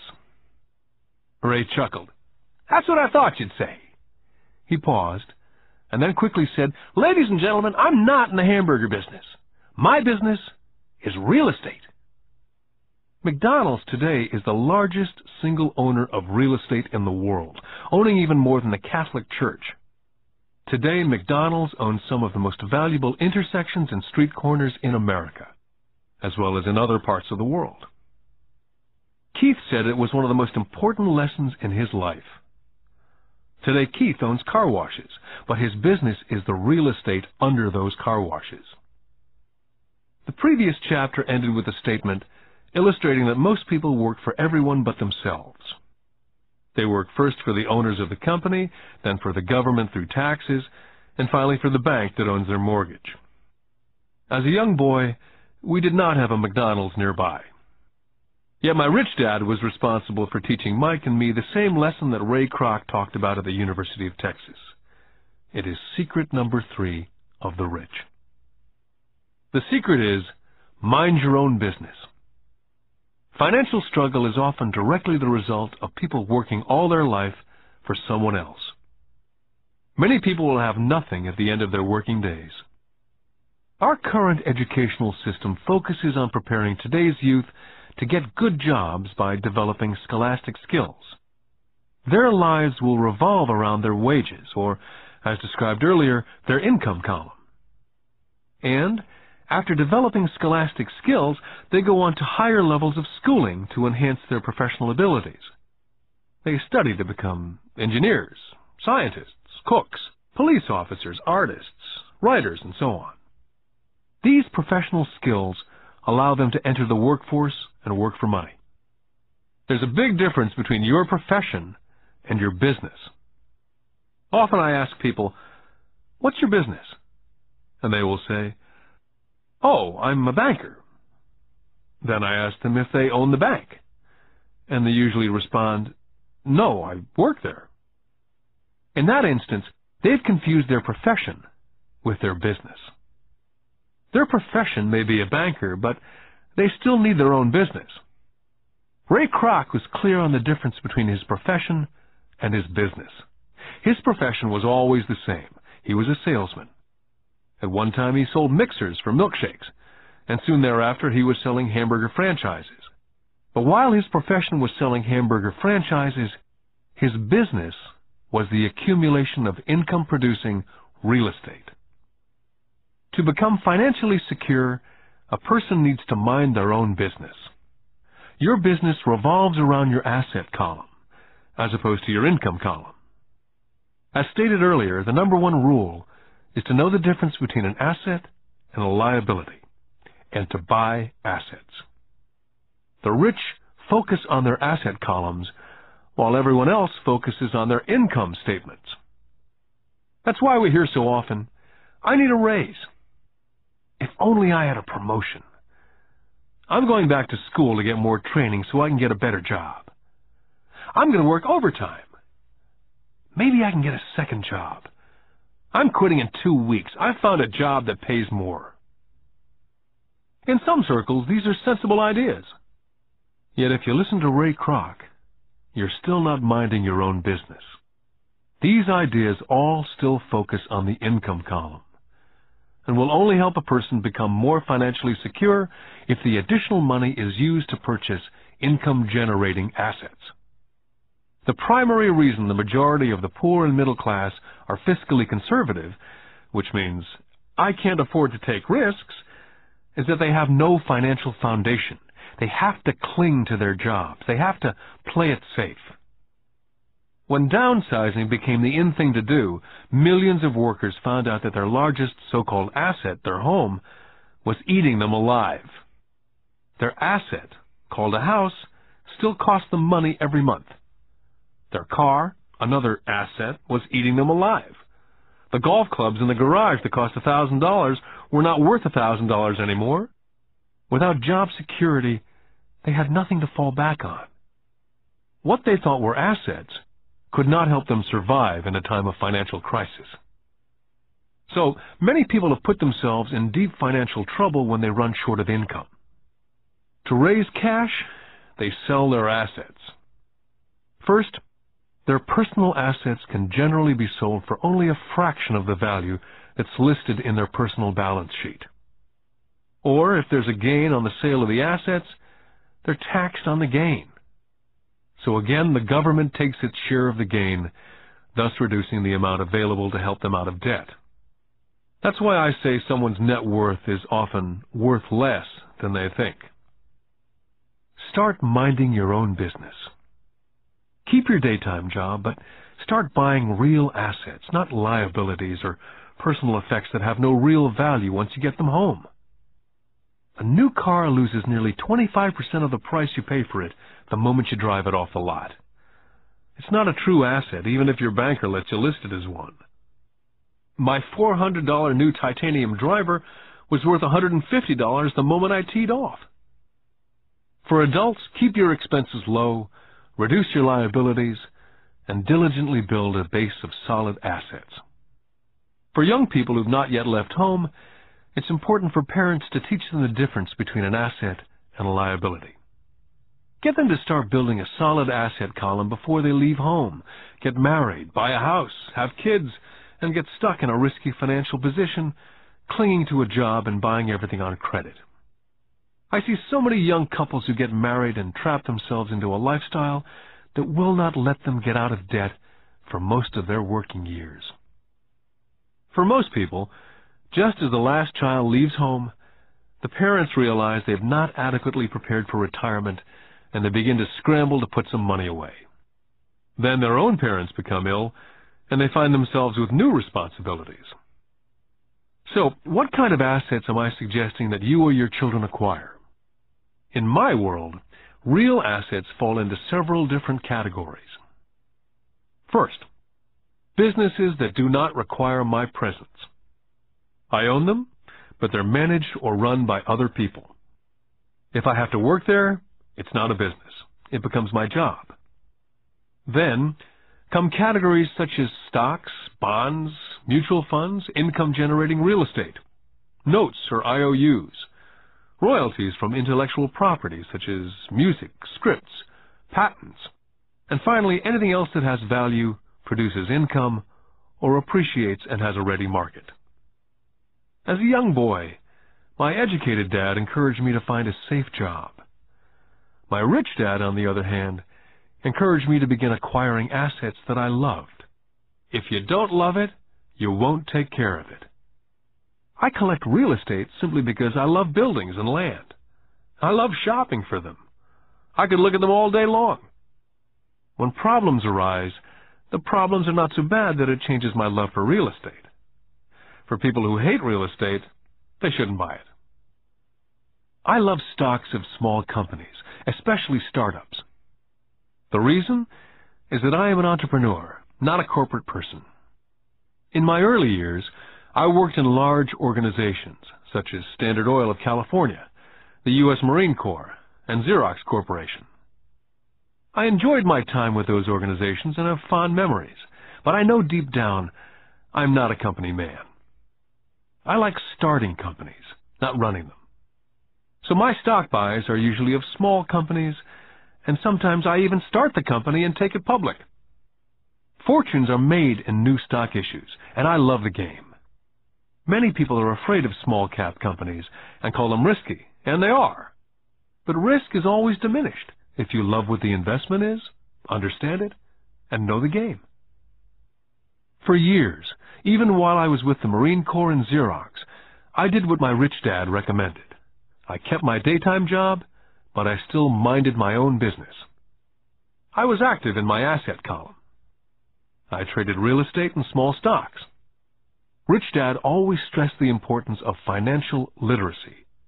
The better I was at understanding the accounting and cash management, the better I would be at analyzing investments and eventually starting and building my own company. I would not encourage anyone to start a company unless they really want to. Knowing what I know about running a company, I would not wish that task on anyone. There are times when people cannot find employment where starting a company is a solution for them. The odds are against success. 9 out of 10 companies fail in 5 years. Of those that survive the first 5 years, 9 out of every 10 of those eventually fail as well. So only if you really have the desire to own your own company do I recommend it. Otherwise, keep your daytime job and mind your own business. When I say mind your own business, I mean to build and keep your asset column strong. Once a dollar goes into it, never let it come out. Think of it this way. Once a dollar goes into your asset column, it becomes your employee. The best thing about money is that it works 24 hours a day and can work for generations. Keep your daytime job, be a great hard-working employee, but keep building that asset column. As your cash flow grows, you can buy some luxuries. An important distinction is that rich people buy luxuries last, while the poor and middle class tend to buy luxuries first. The poor and middle class often buy luxury items such as big houses, diamonds, furs, jewelry, or boats because they want to look rich. They look rich, but in reality they just get deeper in debt on credit. The old money people, the long-term rich, built their asset column first.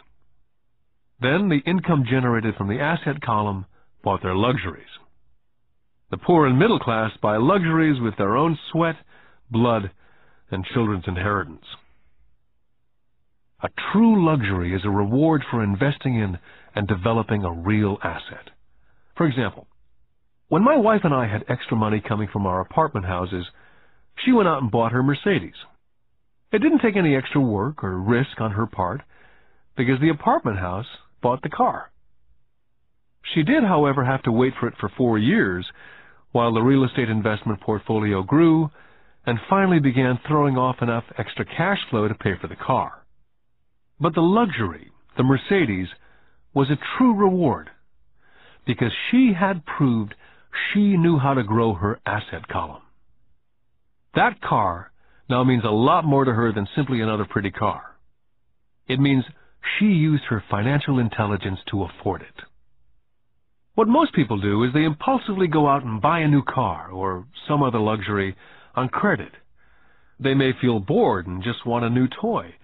Buying a luxury on credit often causes a person to sooner or later actually resent that luxury because the debt on the luxury becomes a financial burden.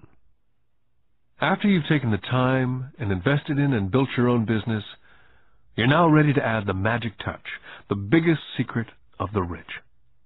The secret that puts the rich way ahead of the pack.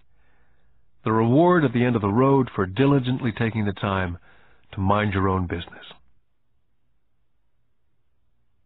Lesson 4. The history of taxes and the power of corporations.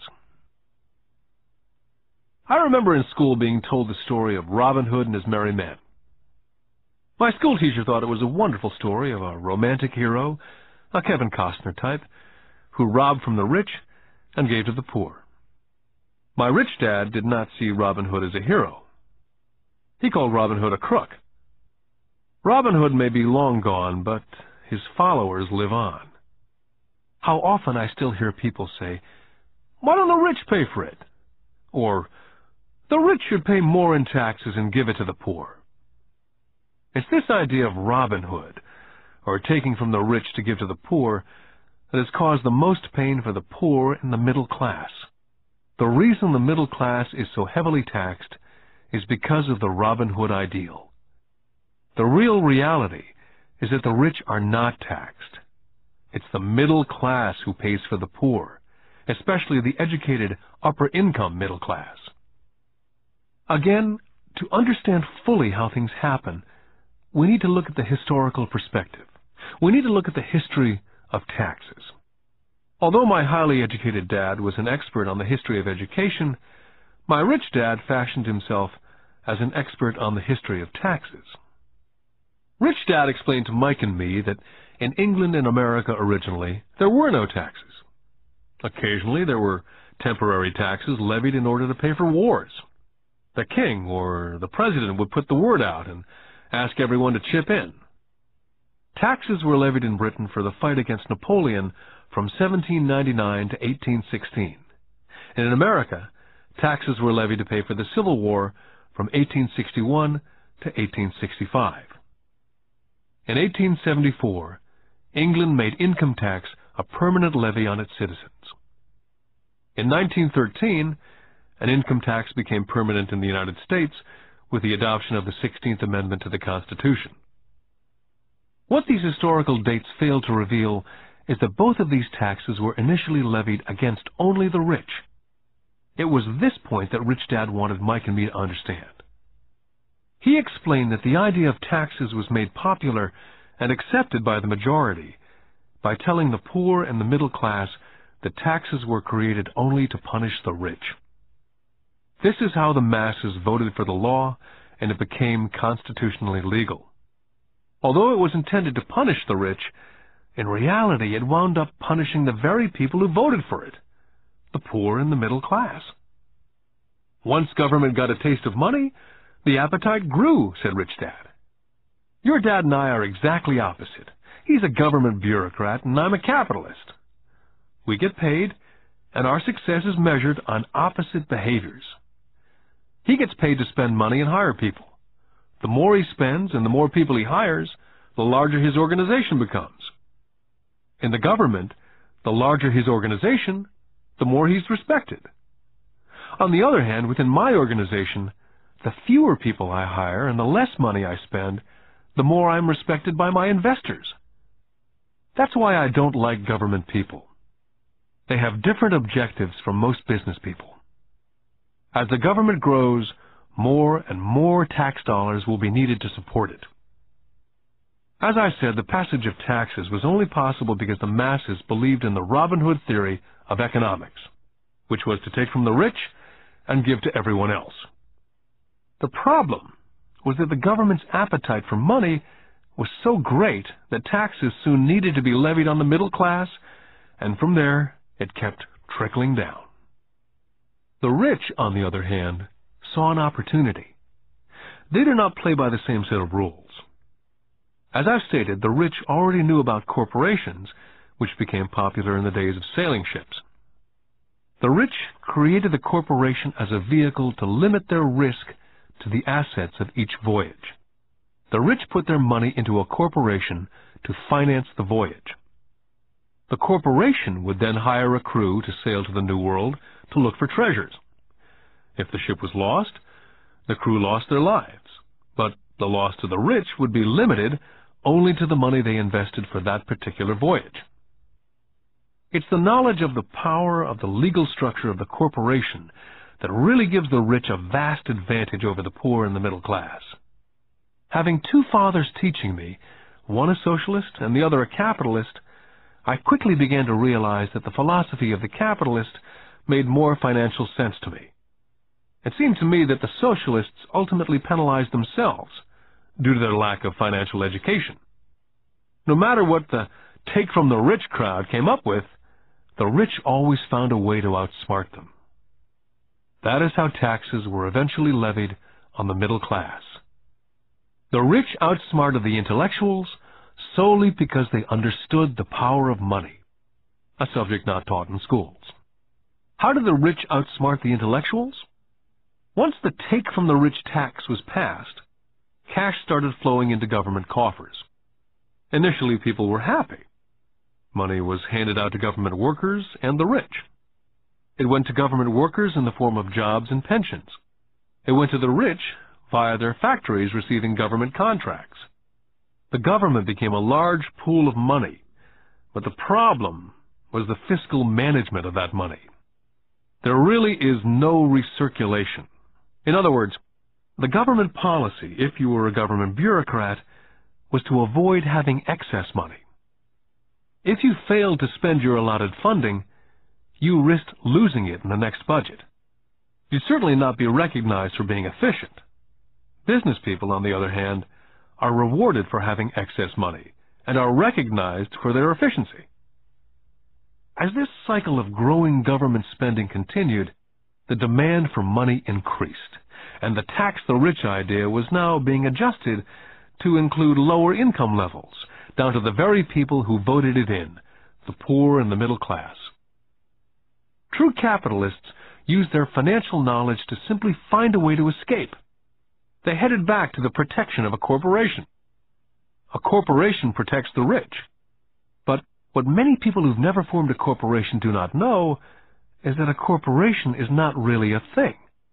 A corporation is merely a file folder with some legal documents in it, sitting in some attorney's office registered with a state government agency. It's not a big building with the name of the corporation on it. It's not a factory or a group of people. A corporation is merely a legal document that creates a legal body without a soul. The wealth of the rich was once again protected. Once again, the use of corporations became popular once the permanent income laws were passed, because the income tax rate of the corporation was less than the individual income tax rates.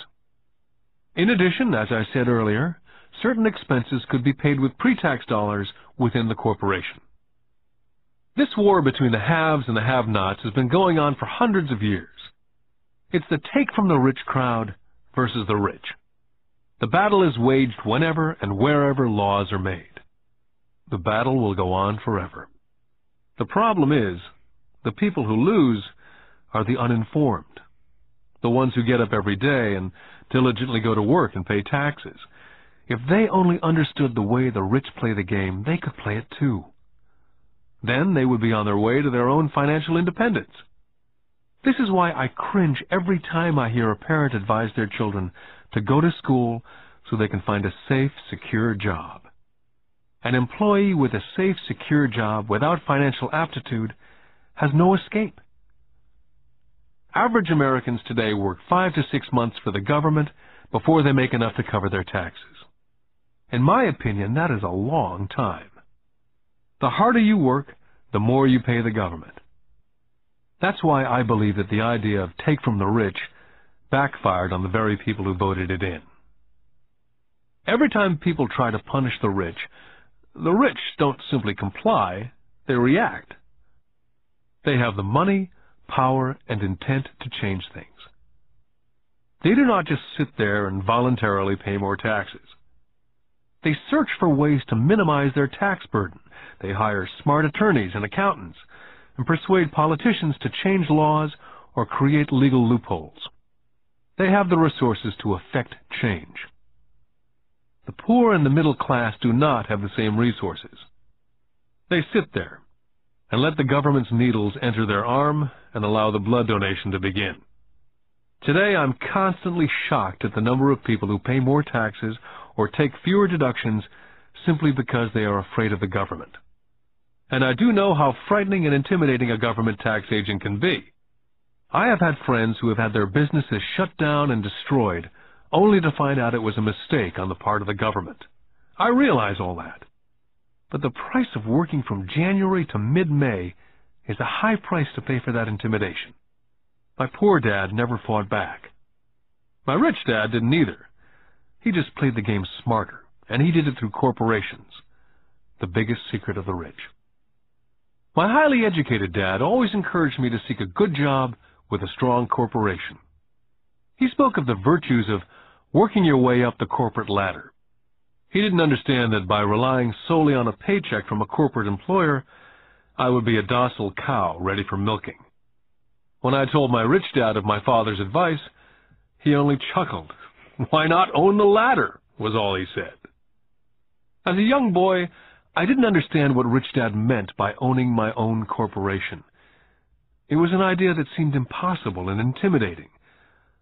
Although I was excited by the idea, my youth would not let me envision the possibility that grown-ups would someday work for a company I would own.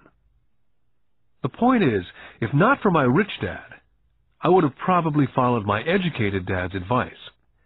It was merely the occasional reminder of my rich dad that kept the idea of owning my own corporation alive and kept me on a different path. By the time I was 15 or 16, I knew I was not going to continue down the path my educated dad was recommending.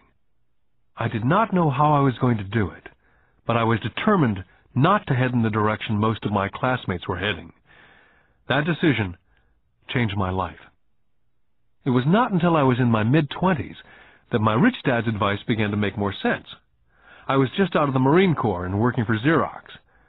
I was making a lot of money, but every time I looked at my paycheck, I was always disappointed. The deductions were so large, and the more I worked, the greater the deductions. As I became more successful, my bosses talked about promotions and raises. It was flattering, but I could hear my rich dad asking me in my ear, "Who are you working for? Who are you making rich?" In 1974, while still an employee for Xerox, I formed my first corporation and began minding my own business. There were already a few assets in my asset column, but now I was determined to focus on making it bigger. Those paychecks with all the deductions made all the years of my rich dad's advice make total sense. I could see the future if I followed my educated dad's advice. Many employers feel that advising their workers to mind their own business is bad for business. I'm sure it can be for certain individuals, but for me, focusing on my own business, developing assets, made me a better employee. I now had a purpose. I came in early and worked diligently, amassing as much money as possible so I could begin investing in real estate. Hawaii was just set to boom, and there were fortunes to be made. The more I realized we were in the beginning stages of a boom, the more Xerox machines I sold. The more I sold, the more money I made, and of course, the more deductions there were from my paycheck. It was inspiring. I wanted out of the trap of being an employee so badly that I worked harder, not less. By 1978, I was consistently one of the top 5 salespeople in sales, often number 1. I badly wanted out of the rat race. In less than 3 years, I was making more in my own little corporation, which was a real estate holding company, than I was making at Xerox.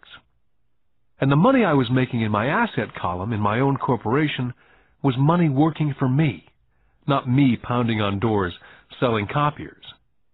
My rich dad's advice made much more sense. Soon the cash flow from my properties was so strong that my company bought me my first Porsche.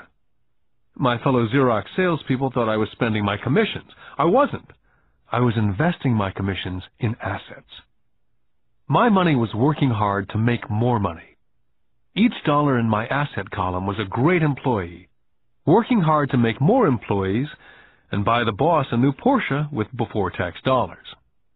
I began to work harder for Xerox. The plan was working, and my Porsche was the proof. By using the lessons I learned from my rich dad, I was able to get out of the proverbial rat race of being an employee at an early age. It was made possible because of the strong financial knowledge I'd acquired through these lessons. Without this financial knowledge, which I call my financial IQ, my road to financial independence would have been much more difficult. I now teach others through financial seminars in the hope that I may share my knowledge with them. Whenever I do my talks, I remind people that financial IQ is made up of knowledge from 4 broad areas of expertise. The first area is accounting, what I call financial literacy, a vital skill if you want to build an empire. The more money you're responsible for, the more accuracy is required, or the house comes tumbling down. This is the left brain side, or the details. Financial literacy is the ability to read and understand financial statements. This ability allows you to identify the strengths and weaknesses of any business. The second is investing, what I call the science of money-making money. This involves strategies and formulas. This is the right brain side, or the creative side. Next, you must obtain expertise in understanding markets, the science of supply and demand. There's a need to know the technical aspects of the market, which is emotion-driven. The Tickle Me Elmo doll during Christmas 1996 is a case of technical or emotion-driven market. The other market factor is the fundamental or the economic sense of an investment. Does an investment make sense, or does it not make sense based on the current market conditions? Finally, you must understand the law. For instance, utilizing a corporation wrapped around the technical skills of accounting, investing, and markets can aid explosive growth. An individual with the knowledge of the tax advantages and protection provided by a corporation can get rich so much faster than someone who's an employee or a small business sole proprietor. It's like the difference between someone walking and someone flying. The difference is profound when it comes to long-term wealth. A corporation can do so many things that an individual cannot, like pay for expenses before it pays taxes. That is a whole area of expertise that is so exciting, but not necessary to get into unless you have sizable assets or a business. Employees earn and get taxed, and they try to live on what's left. A corporation earns, spends everything it can, and is taxed on anything that's left. It's one of the biggest legal tax loopholes that the rich use. They're easy to set up and are not expensive if you own investments that are producing good cash flow. For example, by owning your own corporation, car payments, insurance, repairs are company expenses. Most restaurant meals are partial expenses, and on and on. All are paid for legally with pre-tax dollars. Lesson 5. The Rich Invent Money. I've been teaching professionally since 1984. It's been a great experience and rewarding. It's also a disturbing profession, for I've taught thousands of individuals, and I see one thing in common in all of us, myself included. We all have tremendous potential, and we are all blessed with gifts. Yet the one thing that holds all of us back is some degree of self-doubt. It's not so much the lack of technical information that holds us back, but more the lack of self-confidence. Some are more affected than others. Once we leave school, most of us know that it's not as much a matter of college degrees or good grades that count. In the real world, outside of academics, something more than just grades is required. I've heard it called guts, chutzpah, balls, audacity, bravado, cunning, daring, tenacity, and brilliance. This factor, whatever it's labeled, ultimately decides one's future much more than school grades. Inside each of us is one of these brave, brilliant, and daring characters. There's also the flip side of that character, people who could get down on their knees and beg if necessary.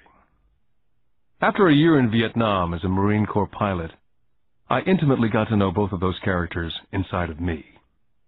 One is not better than the other. Yet as a teacher, I recognized that it was excessive fear and self-doubt that were the greatest detractors of personal genius. It broke my heart to see students know the answers, yet lack the courage to act on the answer. Often in the real world, it's not the smart that get ahead, but the bold. In my personal experience, your financial genius requires both technical knowledge as well as courage. If fear is too strong, the genius is suppressed. In my classes, I strongly urge students to learn to take risks, to be bold, to let their genius convert that fear into power and brilliance. It works for some and just terrifies others. I've come to realize that for most people, when it comes to the subject of money, they would rather play it safe. I've had to field questions such as, why take risks? Why should I bother developing my financial IQ? Why should I become financially literate? And I answer, just to have more options. There are huge changes up ahead. There will be 100 people like Bill Gates and hugely successful companies like Microsoft created every year, all over the world. And there also will be many more bankruptcies, layoffs, and downsizing. So why bother developing your financial IQ? Because if you do, you will prosper greatly. And if you don't, this period of time will be a frightening one. Land was wealth 300 years ago. So the person who owned the land owned the wealth. Then it was factories and production. And America rose to dominance. The industrialist owned the wealth. Today, it's information. And the person who has the most timely information owns the wealth. The problem is, information flies all around the world at the speed of light. The new wealth cannot be contained by boundaries and borders as lands and factories were. The changes will be faster and more dramatic. There will be a dramatic increase in the number of new multimillionaires. There also will be those who are left behind. Today I find so many people struggling, often working harder, simply because they cling to old ideas. They want things to be the way they were. They resist change. I know people who are losing their jobs or their houses, and they blame technology or the economy or their boss. Sadly, they fail to realize that they might be the problem. Old ideas are their biggest liability. It's a liability simply because they fail to realize that while that idea or way of doing something was an asset yesterday, yesterday is gone. One afternoon I was teaching investing using a game I'd invented, cash flow, as a teaching tool. A friend had brought someone along to attend the class. This friend of a friend was recently divorced, had been badly burned in the divorce settlement, and was now searching for some answers. Her friend thought the class might help. The game was designed to help people learn how money works. In playing the game, they learn about the interaction of the income statement with the balance sheet.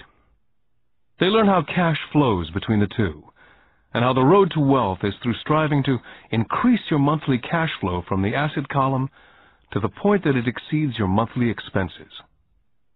Once you accomplish this, you're able to get out of the rat race and onto the fast track. As I've said, some people hate the game, some love it, and others miss the point. This woman missed a valuable opportunity to learn something. In the opening round, she drew a doodad card with the boat on it. At first she was happy. Oh, I've got the boat! Then, as her friend tried to explain how the numbers worked on her income statement and balance sheet, she got frustrated because she had never liked math. The rest of her table waited while her friend continued explaining the relationship between the income statement, balance sheet, and monthly cash flow. Suddenly, when she realized how the numbers worked, it dawned on her that her boat was eating her alive. Later on in the game, she was also downsized and had a child. It was a horrible game for her. After the class, her friend came by and told me that she was upset. She'd come to the class to learn about investing and did not like the idea that it took so long to play a silly game. Her friend attempted to tell her to look within herself, to see if it reflected on herself in any way. With that suggestion, the woman demanded her money back. She said that the very idea that a game could be a reflection of her was ridiculous. Her money was promptly refunded, and she left. Since 1984, I have made millions simply by doing what the school system does not. In school, most teachers lecture. I hated lectures as a student. I was soon bored, and my mind would drift. In 1984, I began teaching via games and simulations. I always encouraged adult students to look at games as reflecting back to what they know and what they needed to learn. Most importantly, a game reflects back on one's behavior. It's an instant feedback system. Instead of the teacher lecturing you, the game is feeding back a personalized lecture, custom-made just for you. The friend of the woman who left later called to give me an update. She said her friend was fine and had calmed down. In her cooling-off period, she could see some relationships between the game and her life. Just like a board game, the world is always providing us with instant feedback. We could learn a lot if we tuned in more. One day, not long ago, I complained to my wife that the cleaners must have shrunk my pants. My wife gently smiled and poked me in the stomach to inform me that the pants had not shrunk. Something else had expanded. Me. The game Cash Flow was designed to give every player personal feedback. The purpose is to give you options. If you draw the boat card and it puts you into debt, the question is, now what can you do?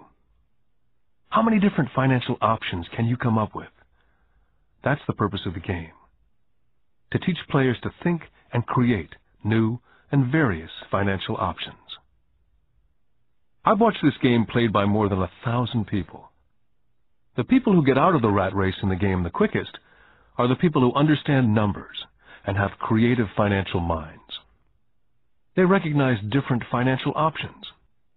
People who take the longest are people who aren't familiar with numbers and often do not understand the power of investing. Rich people are often creative and take calculated risks.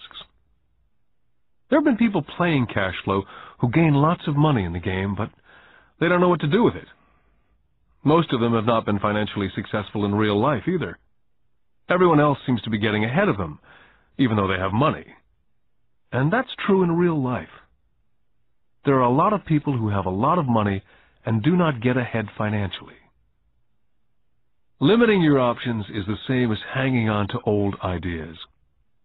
I have a friend from high school who now works at 3 jobs. 20 years ago, he was the richest of all my classmates.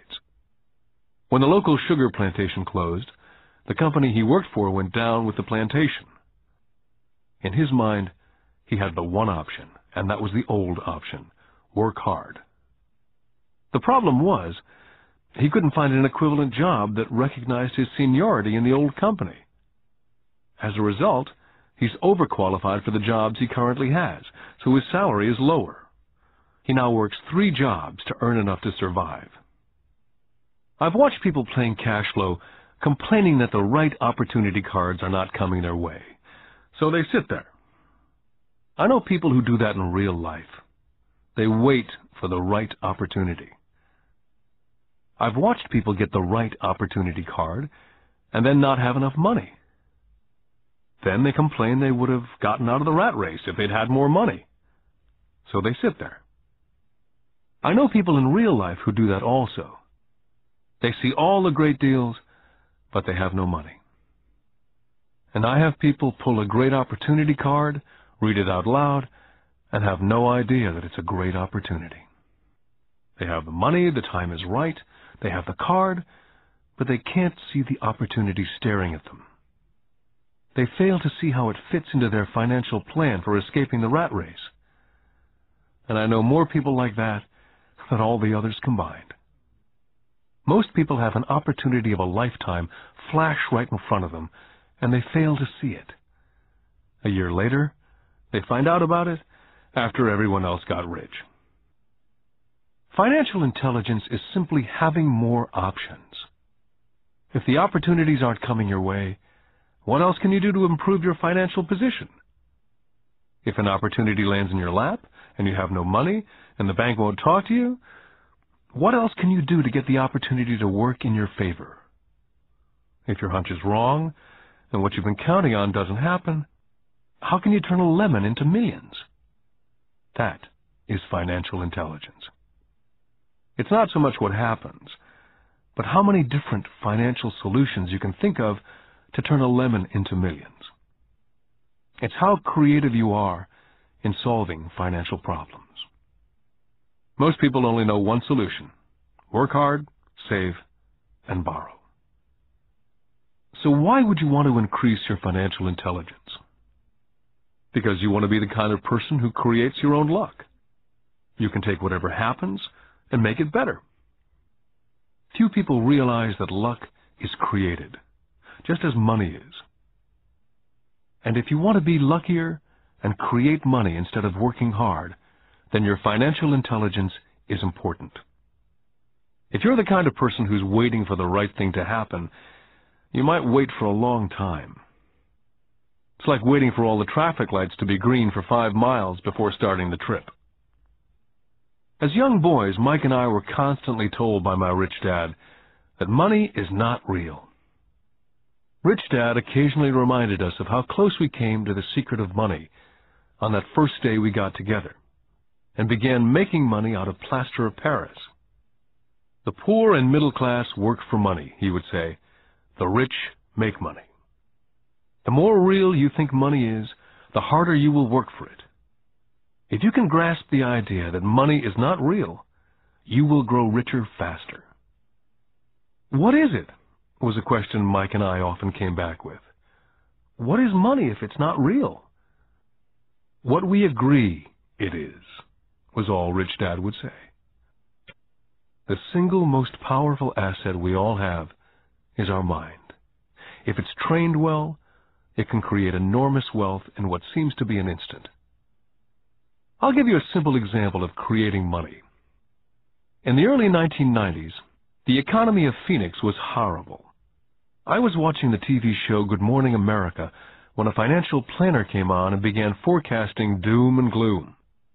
His advice was to save money. Put $100 away every month, he said, and in 40 years you will be a multimillionaire. Well, putting money away every month is a sound idea. It is one option, the option most people subscribe to. The problem is this: it blinds the person from what's really going on.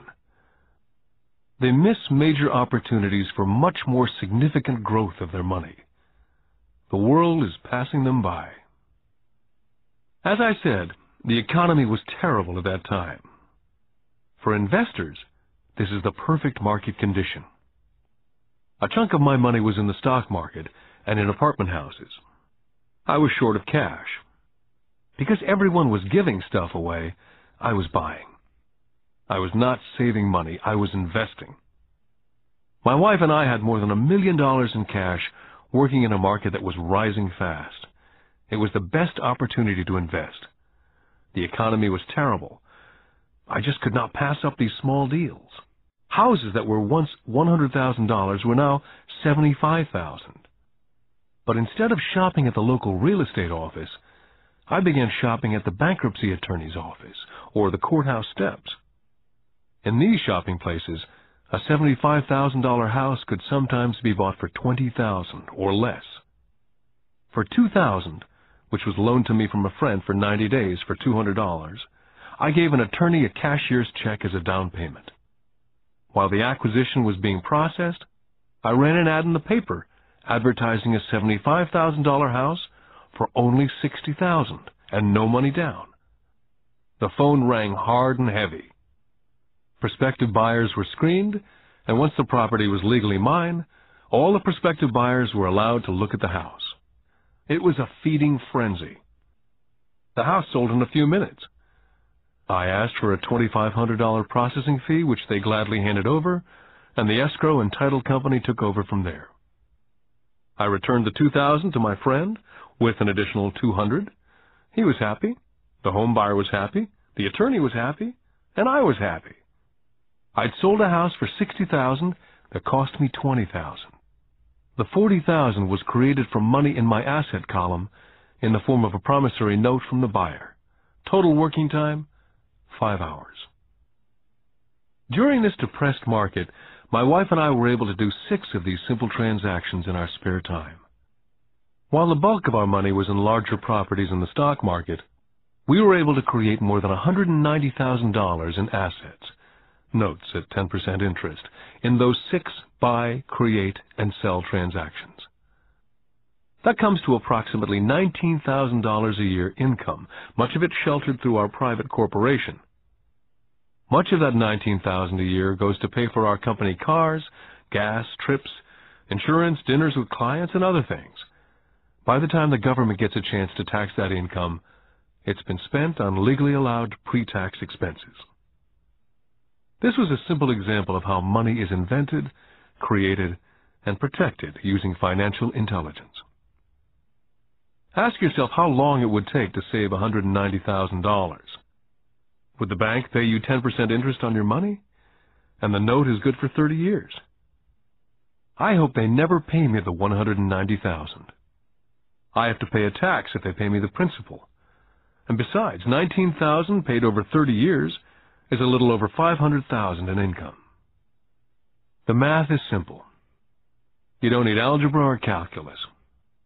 I don't write much because the escrow company handles the legal transaction and the servicing of the payments.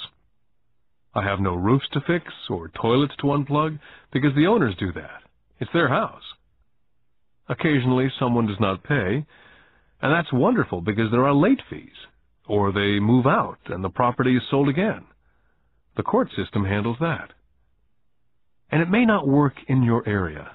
The market conditions may be different, but the example illustrates how a simple financial process can create hundreds of thousands of dollars with little money and low risk. It's an example of money being only an agreement. Anyone with a high school education can do it. Yet most people won't. Most people listen to the standard advice of work hard and save money. For about 30 hours of work, approximately $190,000 was created in the asset column, and no taxes were paid. Now you may understand why I silently shake my head when I hear parents say, "My child is doing well in school and receiving a good education." It may be good, but is it adequate? I know the above investment strategy is a small one. It's used to illustrate how small can grow into big. My success reflects the importance of a strong financial foundation, which starts with strong financial education. Financial intelligence is made up of these 4 main technical skills. Number 1, financial literacy, the ability to read numbers. Number 2, investment strategies, the science of making money. Number 3, the market, supply and demand. Alexander Graham Bell gave the market what it wanted, and AT&T was born. So did Bill Gates. A $75,000 house offered for $60,000 that cost $20,000 was also the result of seizing an opportunity created by the market. Somebody was buying and someone was selling. Number 4, the law. The awareness of accounting, corporate, state, and national rules and regulations. I recommend playing within the rules. It's this basic foundation, or the combination of these skills, that's needed to be successful in the pursuit of wealth. Whether it be through the buying of small homes, large apartments, companies, stocks, bonds, mutual funds, precious metals, baseball cards, or the like. Personally, I use 2 main vehicles to achieve financial growth: real estate and small stocks. I use real estate as my foundation. Day in and day out, my properties provide cash flow and occasional spurts of growth in value. The small cap stocks are used for fast growth. I do not recommend anything that I do, The examples are just that, examples. If the opportunity is too complex, and I do not understand the investment, I don't do it. Simple math and common sense is all that's needed to do well financially.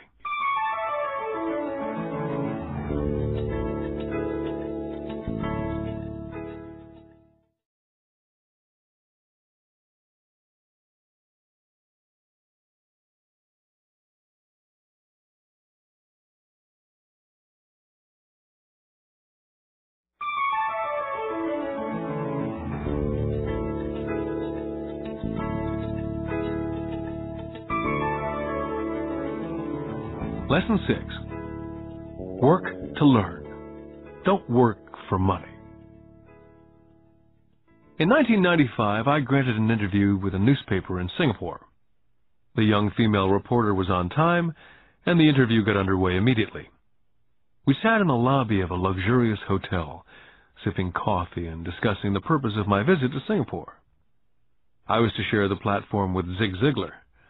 He was speaking on motivation, and I was speaking on the secrets of the rich. Someday I'd like to be a best-selling author like you, she said. I'd seen some of the articles she'd written for the paper, and I was impressed. She had a tough, clear style of writing.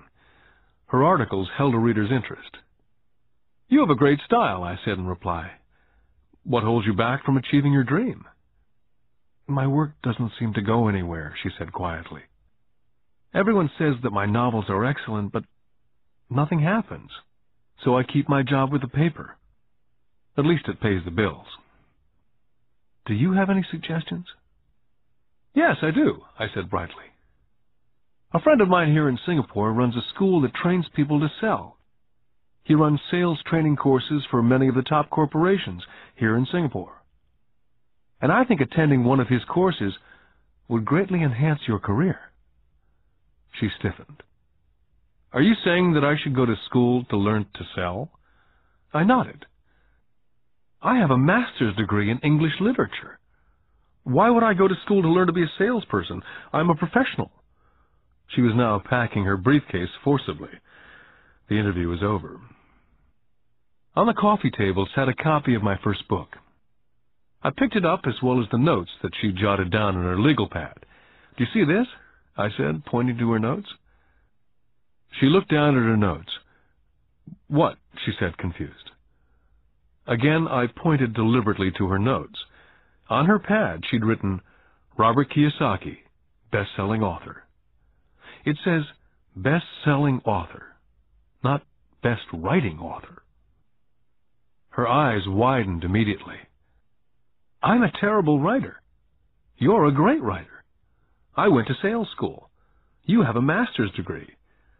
Put them together and you get a best-selling author and a best-writing author. Anger flared from her eyes. I'll never stoop so low as to learn how to sell. People like you have no business writing. I'm a professionally trained writer, and you're a salesman. It's not fair. The rest of her notes were put away, and she hurried out through the large glass doors into the humid Singapore morning. At least she gave me a fair and favorable write-up the next morning. The world is filled with smart, talented, educated, and gifted people. We meet them every day. They're all around us. I'm constantly shocked at how little talented people earn. I heard the other day that less than 5% of Americans earn more than $100,000 a year. I've met brilliant, highly educated people who earn less than $20,000 a year. A business consultant who specializes in the medical trade was telling me how many doctors, dentists, and chiropractors struggle financially. All this time, I thought that when they graduated, the dollars would pour in. It was this business consultant who gave me the phrase, they are one skill away from great wealth. What this phrase means is that most people need only to learn and master one more skill, and their income would jump exponentially. I have mentioned before that financial intelligence is a synergy of accounting, investing, marketing, and law. Combine these 4 technical skills, and making money with money is easier. When it comes to money, the only skill most people know is to work hard. The classic example of a synergy of skills was that young writer for the newspaper. If she diligently learned the skills of sales and marketing, her income would jump dramatically. If I were her, I would take some courses in advertising copywriting as well as sales. Then instead of working at the newspaper, I would seek a job at an advertising agency. Even if it were a cut in pay, she'd learn how to communicate in shortcuts that are used in successful advertising. She also would spend time learning public relations, an important skill. She would learn how to get millions in free publicity. Then at night and on weekends, she could be writing her great novel. When it was finished, she'd be better able to sell her book. Then in a short while, she could be a best-selling author. When I graduated from the U.S. Merchant Marine Academy in 1969, my educated dad was happy. Standard Oil of California had hired me for its oil tanker fleet. I was a third mate, and the pay was low compared with my classmates, but it was okay for a first real job after college. My starting pay was about $42,000 a year, including overtime, and I only had to work for 7 months. I had 5 months of vacation. If I'd wanted to, I could have taken the run to Vietnam with a subsidiary shipping company and easily doubled my pay instead of taking the 5 months vacation. I had a great career ahead of me, yet I resigned after 6 months with the company and joined the Marine Corps to learn how to fly. My educated dad was devastated. Rich Dad congratulated me. In school and in the workplace, the popular opinion is the idea of specialization. That is, in order to make more money or get promoted, you need to specialize. That is why medical doctors immediately begin to seek a specialty, such as orthopedics or pediatrics. The same is true for accountants, architects, lawyers, pilots, and others. My educated dad believed in the same dogma. That's why he was thrilled when he eventually achieved his doctorate. He often admitted that schools reward people who study more and more about less and less. Rich Dad encouraged me to do exactly the opposite. You want to know a little about a lot, was his suggestion. That's why for years I worked in different areas of his companies. For a while I worked in his accounting department. Although I would probably never have been an accountant, he wanted me to learn via osmosis. Rich Dad knew I would pick up jargon and a sense of what's important and what's not. I also worked as a busboy and construction worker, as well as in sales, reservations, and marketing. He was grooming Mike and me. That's why he insisted we sit in on the meetings with his bankers, lawyers, accountants, and brokers. He wanted us to know a little about every aspect of his empire. Educated Dad thought I went to school to learn to be a ship's officer. Rich Dad knew that I went to school to study international trade. So as a student, I made cargo runs navigating large freighters, oil tankers, and passenger ships to the Far East and the South Pacific. Rich Dad emphasized that I stay in the Pacific instead of taking ships to Europe, because he knew that the emerging nations were in Asia, not Europe. While most of my classmates, including Mike, were partying at their fraternity houses, I was studying trade, people, business styles and cultures in Japan, Taiwan, Thailand, Singapore, Hong Kong, Vietnam, Korea, Tahiti, Samoa, and the Philippines. I also was partying, but it was not in any frat house. I grew up rapidly. Educated Dad could not understand why I decided to quit and join the Marine Corps. I told him I wanted to learn to fly, but really I wanted to learn to lead troops. Rich Dad explained to me that the hardest part of running a company is managing people. He'd spent 3 years in the Army. My educated dad was draft exempt. Rich Dad told me of the value of learning to lead men into dangerous situations. Leadership is what you need to learn next, he said. If you're not a good leader, you'll get shot in the back, just like they do in business. Returning from Vietnam in 1973, I resigned my commission, even though I loved flying. I found a job with Xerox Corporation. I joined it for one reason, and it was not for the benefits. I was a shy person, and the thought of selling was the most frightening subject in the world. Xerox is one of the best sales training programs in America. Rich Dad was proud of me. My educated dad was ashamed. Being an intellectual, he thought that salespeople were below him. I worked with Xerox for 4 years, until I overcame my fear of knocking on doors and being rejected. Once I could consistently be in the top 5 in sales, I again resigned and moved on, leaving behind another great career with an excellent company. In 1977, I formed my first company. Rich Dad had groomed Mike and me to take over companies, so I now had to learn to form them and put them together. My first product, the nylon and Velcro wallet, was manufactured in the Far East and shipped to a warehouse in New York, near where I had gone to school. My formal education was complete, and it was time to test my wings. If I failed, I went broke. Rich Dad thought it best to go broke before 30. You still have time to recover, was his advice.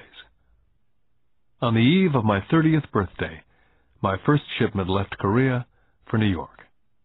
Today, I still do business internationally, and as my rich dad encouraged me to do, I keep seeking the emerging nations.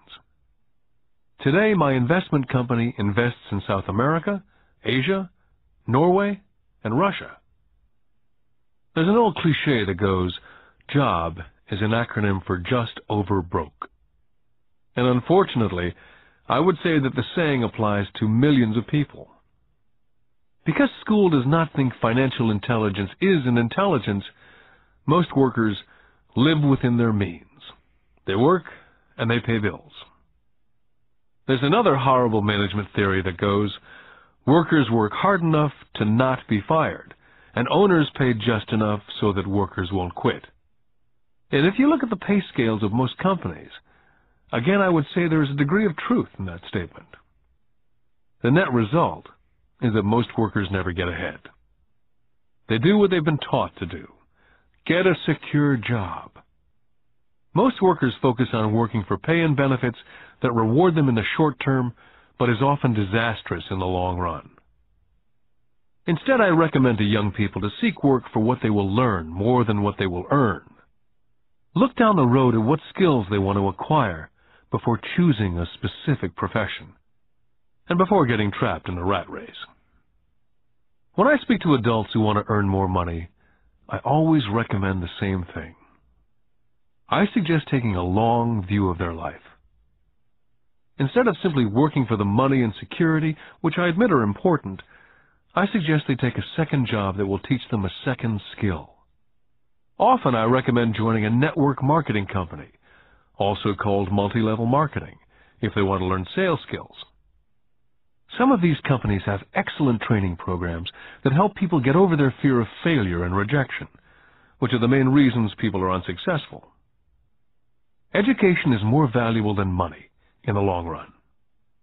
When I ask the classes I teach, how many of you can cook a better hamburger than McDonald's? Almost all of the students raise their hands. I then ask, so if most of you can cook a better hamburger, how come McDonald's makes more money than you? The answer is obvious. McDonald's is excellent at business systems. The reason so many talented people are poor is because they focus on building a better hamburger and know little to nothing about business systems. A friend of mine in Hawaii is a great artist. He makes a sizable amount of money. One day his mother's attorney called to tell him that she had left him $35,000. That is what was left of her estate after the attorney and the government took their shares. Immediately he saw an opportunity to increase his business by using some of this money to advertise. 2 months later, his first 4-color full-page ad appeared in an expensive magazine that targeted the very rich. The ad ran for 3 months. He received no replies from the ad, and all of his inheritance is now gone. He now wants to sue the magazine for misrepresentation. This is a common case of someone who can build a beautiful hamburger but knows little about business. When I asked him what he'd learned, his only reply was that advertising salespeople are crooks. I then asked him if he'd be willing to take a course in sales and a course in direct marketing. His reply, "I don't have the time, and I don't want to waste my money."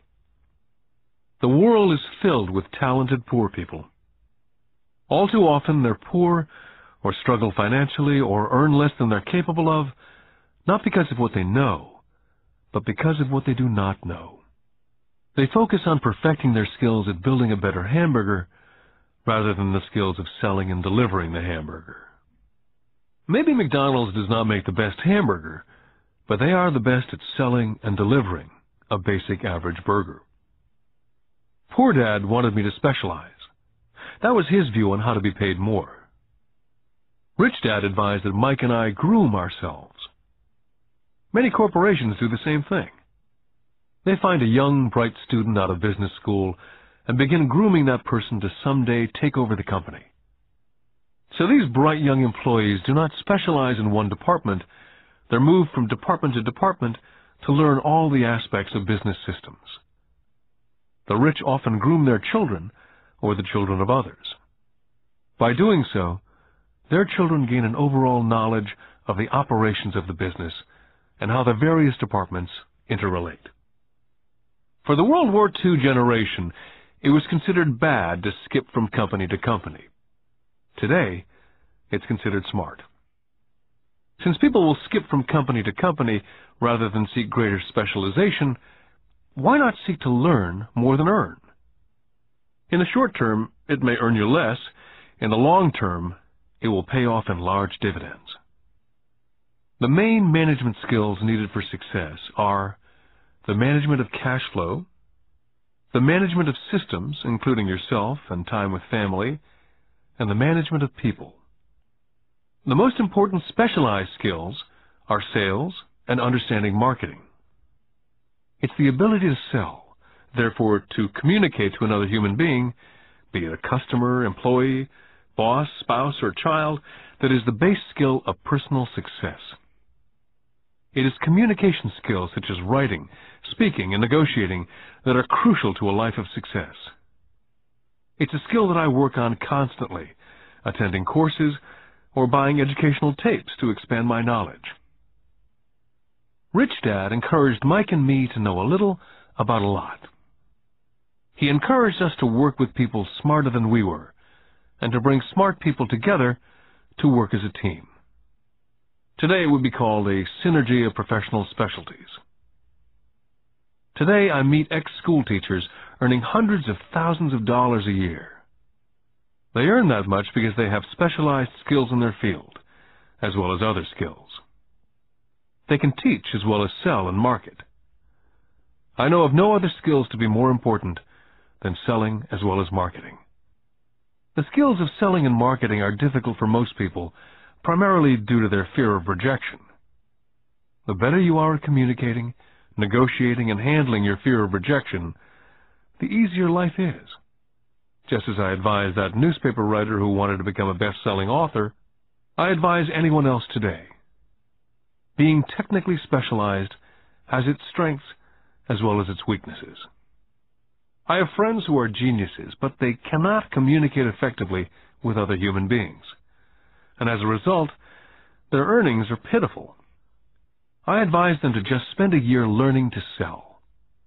And even if they earn nothing, their communication skills will improve. And that is priceless. Getting started. I wish I could say acquiring wealth was easy for me, but it wasn't. So in response to the question, how do I start, I offer the thought process I go through on a day-by-day basis. It really is easy to find great deals. I promise you that. It's just like riding a bike. After a little wobbling, it's a piece of cake. But when it comes to money, it's the determination to get through the wobbling that's a personal thing. To find million-dollar deals of a lifetime requires us to call on our financial genius. I believe that each of us has a financial genius within us. The problem is, our financial genius lies asleep, waiting to be called upon. It lies asleep because our culture has educated us into believing that the love of money is the root of all evil.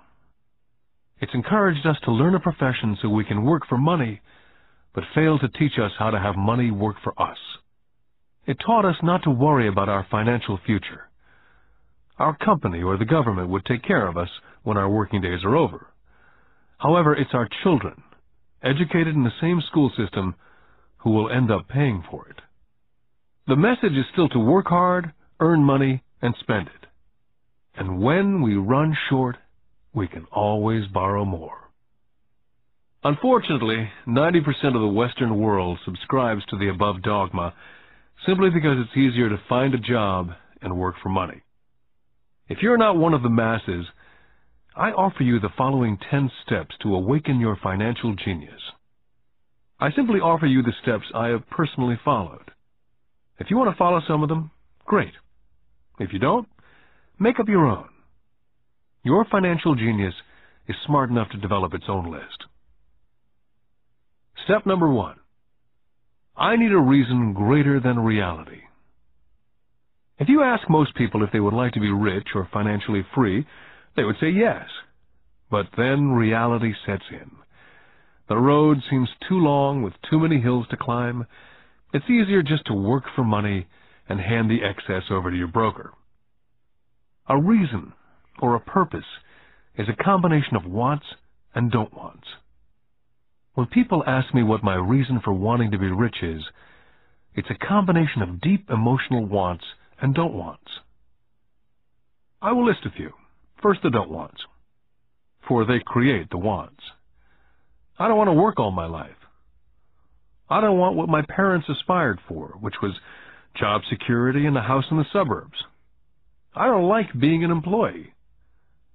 Now the wants. I want to be free to travel the world and live in a lifestyle I love. I want to be young when I do this. I want to simply be free. I want control over my time and my life.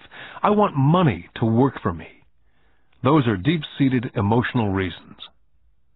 What are yours? As I said, I wish I could say it was easy. It wasn't. But it wasn't hard either.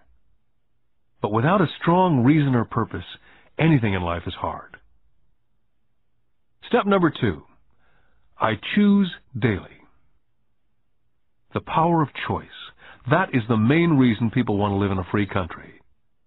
We want the power to choose. Financially, with every dollar we get in our hands, we hold the power to choose our future to be rich, poor, or middle class. Our spending habits reflect who we are. Poor people simply have poor spending habits. Most people choose not to be rich. For 90% of the population, being rich is too much of a hassle.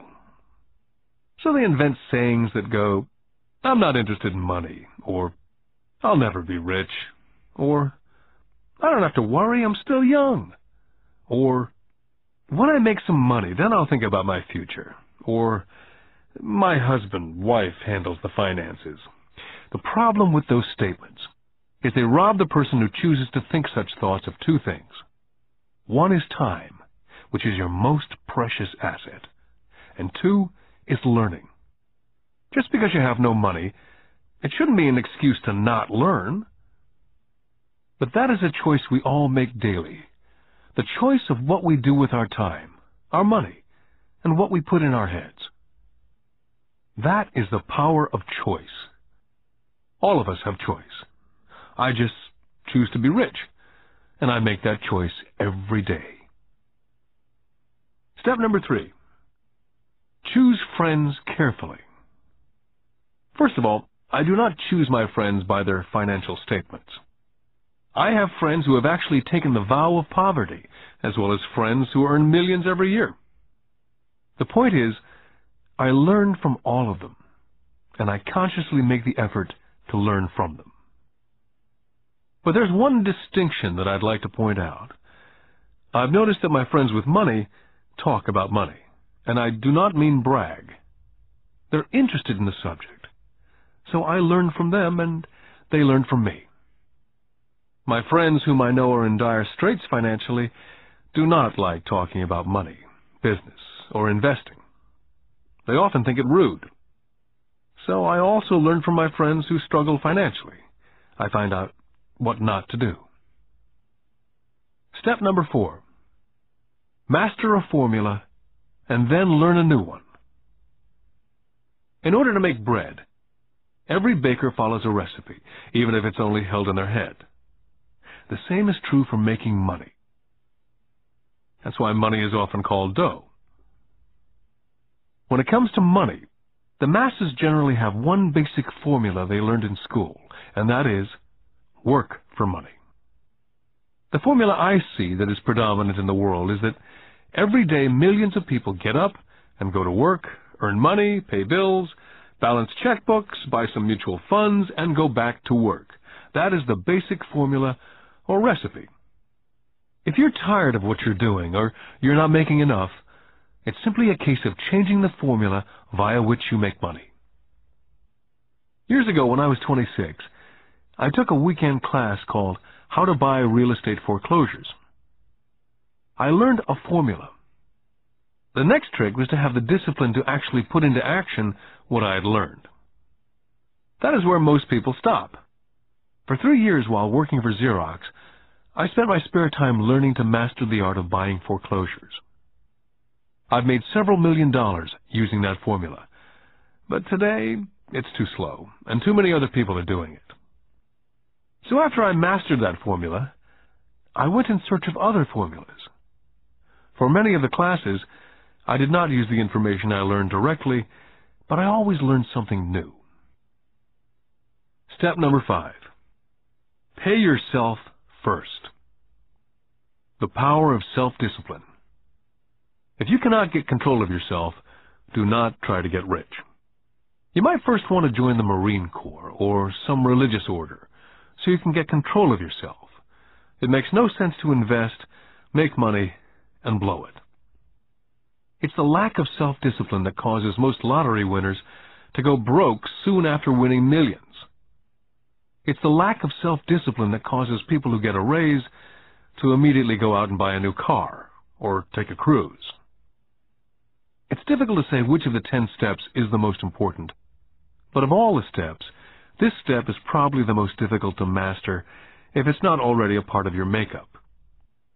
I would venture to say that it's the lack of personal self-discipline that is the number one delineating factor between the rich, poor, and middle class. I do not take the saying, pay yourself first, lightly. The Richest Man in Babylon by George Clason is where the statement, pay yourself first, comes from. Millions of copies have been sold. But while millions of people freely repeat that powerful statement, few follow the advice.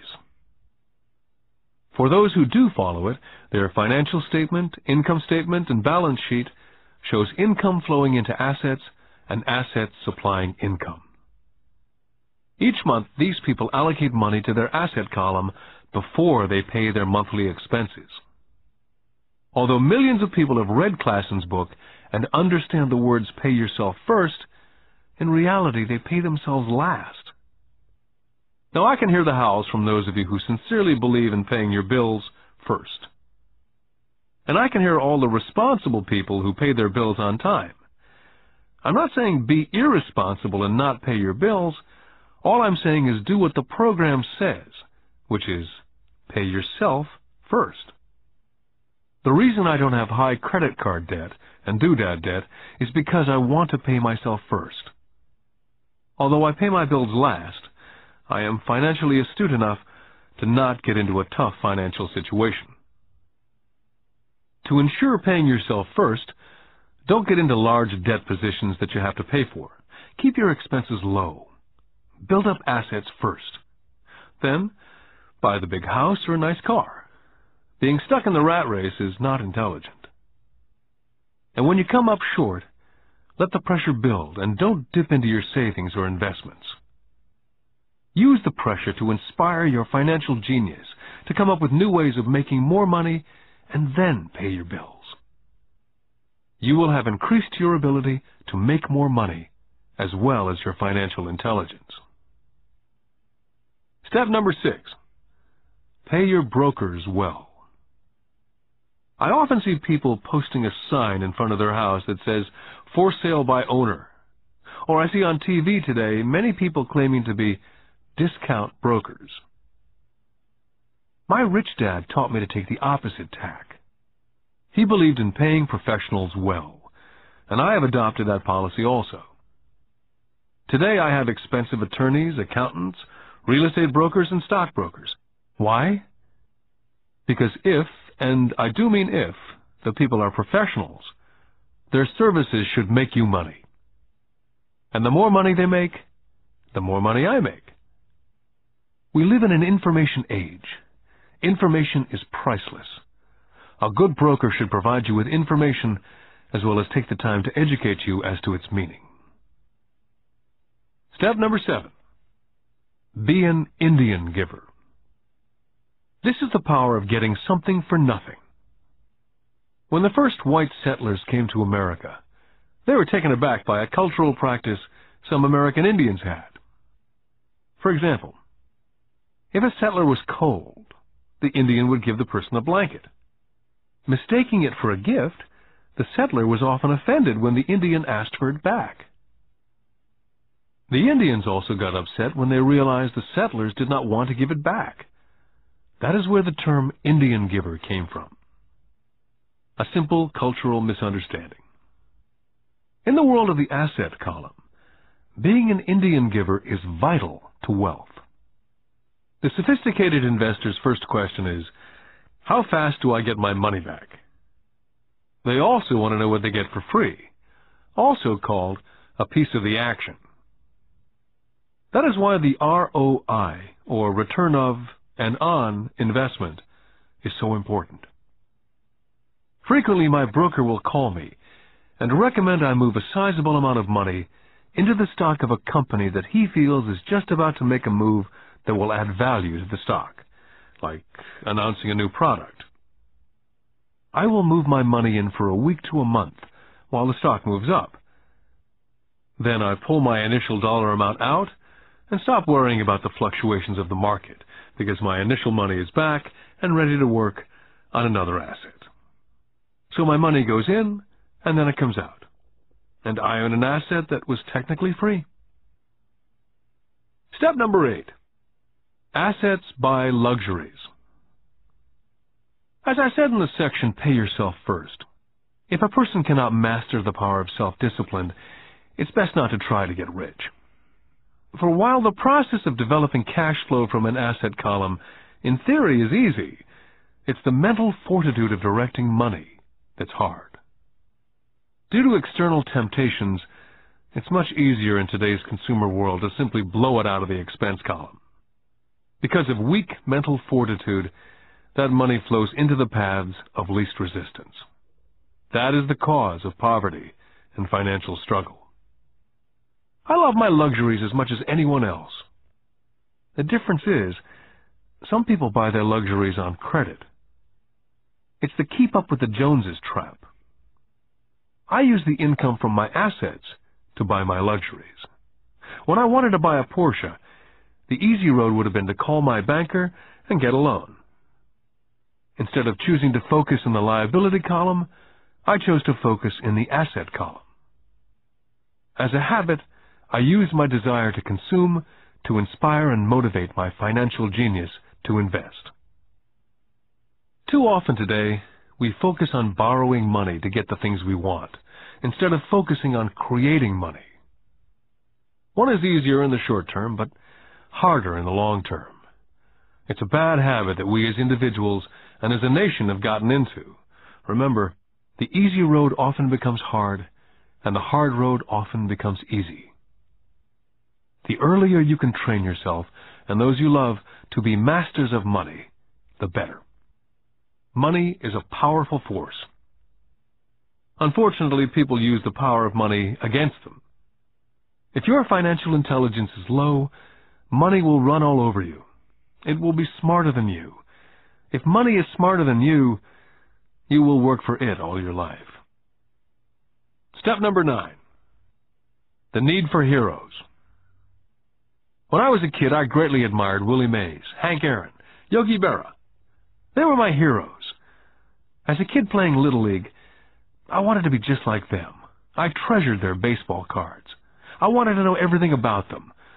I knew the stats, the RBI, the ERAs, their batting averages, how much they got paid, and how they came up from the minors. I wanted to know everything because I wanted to be just like them. Every time, as a 9 or 10-year-old kid, when I stepped up to bat or played first base or catcher, it wasn't me. I was Yogi or Hank. It's one of the most powerful ways we learn that we often lose as adults. We lose our heroes. We lose our naivete. I have new heroes as I grow older. I have golf heroes such as Peter Jacobsen, Fred Couples, and Tiger Woods. I copy their swings and do my best to read everything I can about them. I also have heroes such as Donald Trump, Warren Buffett, Peter Lynch, George Soros, and Jim Rogers. In my older years, I know their stats, just like I knew the ERAs and RBI of my baseball heroes. I follow what Warren Buffett invests in and read anything I can about his point of view on the market. I read Peter Lynch's book to understand how he chooses stocks. And I read about Donald Trump, trying to find out how he negotiates and puts deals together. Just as I was not me when I was up to bat, when I'm in the market or I'm negotiating a deal, I am subconsciously acting with the bravado of Trump. Or when analyzing a trend, I look at it as though Peter Lynch were doing it. By having heroes, we tap into a tremendous source of raw genius. But heroes do more than simply inspire us.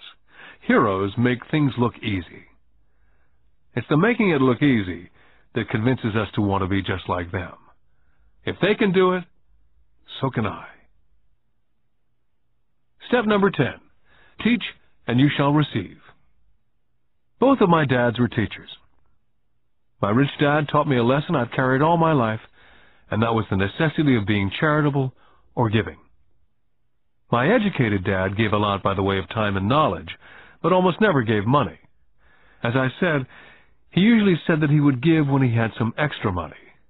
Of course, there was rarely any extra. My rich dad gave money as well as education. He believed firmly in tithing. If you want something, you first need to give, he would always say. When he was short of money, he simply gave money to his church or to his favorite charity. If I could leave one single idea with you, it's that idea. Whenever you feel short or in need of something, give what you want first, and it will come back in buckets.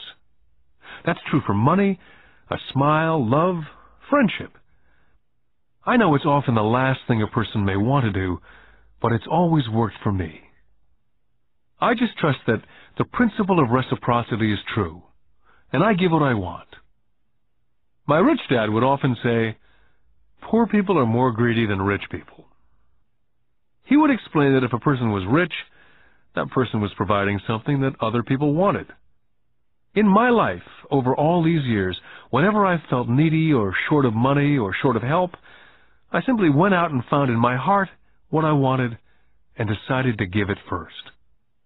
And when I gave, it always came back. It reminds me of the story of the guy sitting with firewood in his arms on a cold, freezing night, and he's yelling at the pot-bellied stove, "When you give me some heat, then I'll put some wood in." And when it comes to money, love, happiness, sales, and contacts, all one needs to remember is first to give what you want, and it will come back in droves. My poor dad taught teachers, and he became a master teacher. My rich dad always taught young people his way of doing business. In retrospect, it was their generosity with what they knew that made them smarter. There are powers in this world that are much smarter than we are. You can get there on your own, but it's easier with the help of the powers that be. All you need to be is generous with what you have, and the powers will be generous with you. Take action. All of you were given two great gifts, your mind and your time. It is up to you to do what you please with both. With each dollar bill that enters your hand, you and only you have the power to determine your destiny. Spend it foolishly, you choose to be poor. Spend it on liabilities, you join the middle class. Invest it in your mind and learn how to acquire assets, and you will be choosing wealth as your goal and your future. The choice is yours and only yours. With every day, with every dollar, you decide to be rich, poor, or middle class. Choose to share this knowledge with your children, and you choose to prepare them for the world that awaits. No one else will. You and your children's future will be determined by choices you make today, not tomorrow. This has been a Time Warner Audiobooks production of Rich Dad, Poor Dad, written by Robert Kiyosaki with Sharon L. Lecter, CPA, and read by Stephen Hoy, featuring an introduction by Robert Kiyosaki. Executive producer, Maya Thomas. Produced and directed by John Brunette. Text abridged by John Whitman. Text edited by William Whittington. Production coordinated by Daniel Metcalf. Rich Dad, Poor Dad is also available in paperback from Warner Business Books.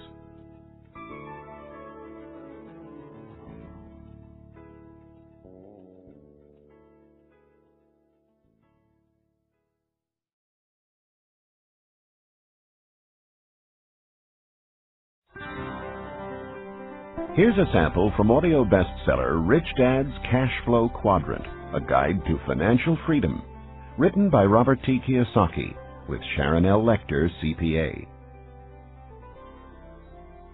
When people ask why Kim and I were homeless back in 1985, I tell them it was because of what my rich dad taught me about money.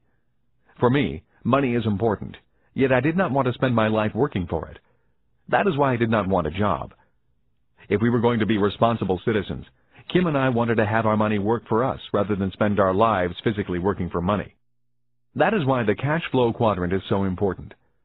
It distinguishes between the different ways in which money is generated. There are ways of being responsible and creating money other than physically working for it. But in order to embrace wealth, it is essential to understand your relation to it. My highly educated dad had a strong belief that the love of money was evil, that to profit excessively meant you were greedy. He often said, "I'll never be rich," or "investing is risky," or "money isn't everything."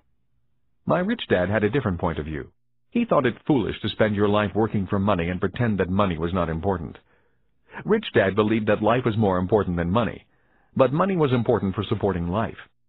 He often said, "You only have so many hours a day, and you can only work so hard. So why work hard for money? Learn to have money, and people work hard for you, and you can be free to do the things that are important." To my rich dad, what was important was to have lots of time to raise his kids, to have money to donate to charities and projects he supported, to bring jobs and financial stability to the community, to have time and money to take care of his health, and to be able to travel the world with his family.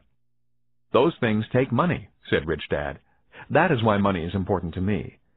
Money is important, but I don't want to spend my life working for it." It was my rich dad who often referred to the cash flow quadrant when I was a young boy. He would explain to me the difference between someone who was successful on the left side versus the right side. Having two dynamic and successful father figures around me gave meaning to what each was saying. But it was what they were doing that allowed me to begin to notice the differences between the ES side of the quadrant and the BI side. One painful lesson I experienced as a young boy was simply how much time one dad had available to spend with me versus the other. As the success and prominence of both dads grew, it was obvious that one dad had less and less time to spend with his wife and 4 children. My real dad was always on the road, at meetings, or dashing off to the airport for more meetings. The more successful he got, the fewer dinners we had together as a family. Weekends he spent at home in his crowded little office buried under paperwork. My rich dad, on the other hand, had more and more free time as his success grew. One of the reasons I learned so much about money, finance, business, and life was simply because my rich dad had more and more free time for his children and me. Rich Dad's Cash Flow Quadrant is also available in paperback from Warner Business Books.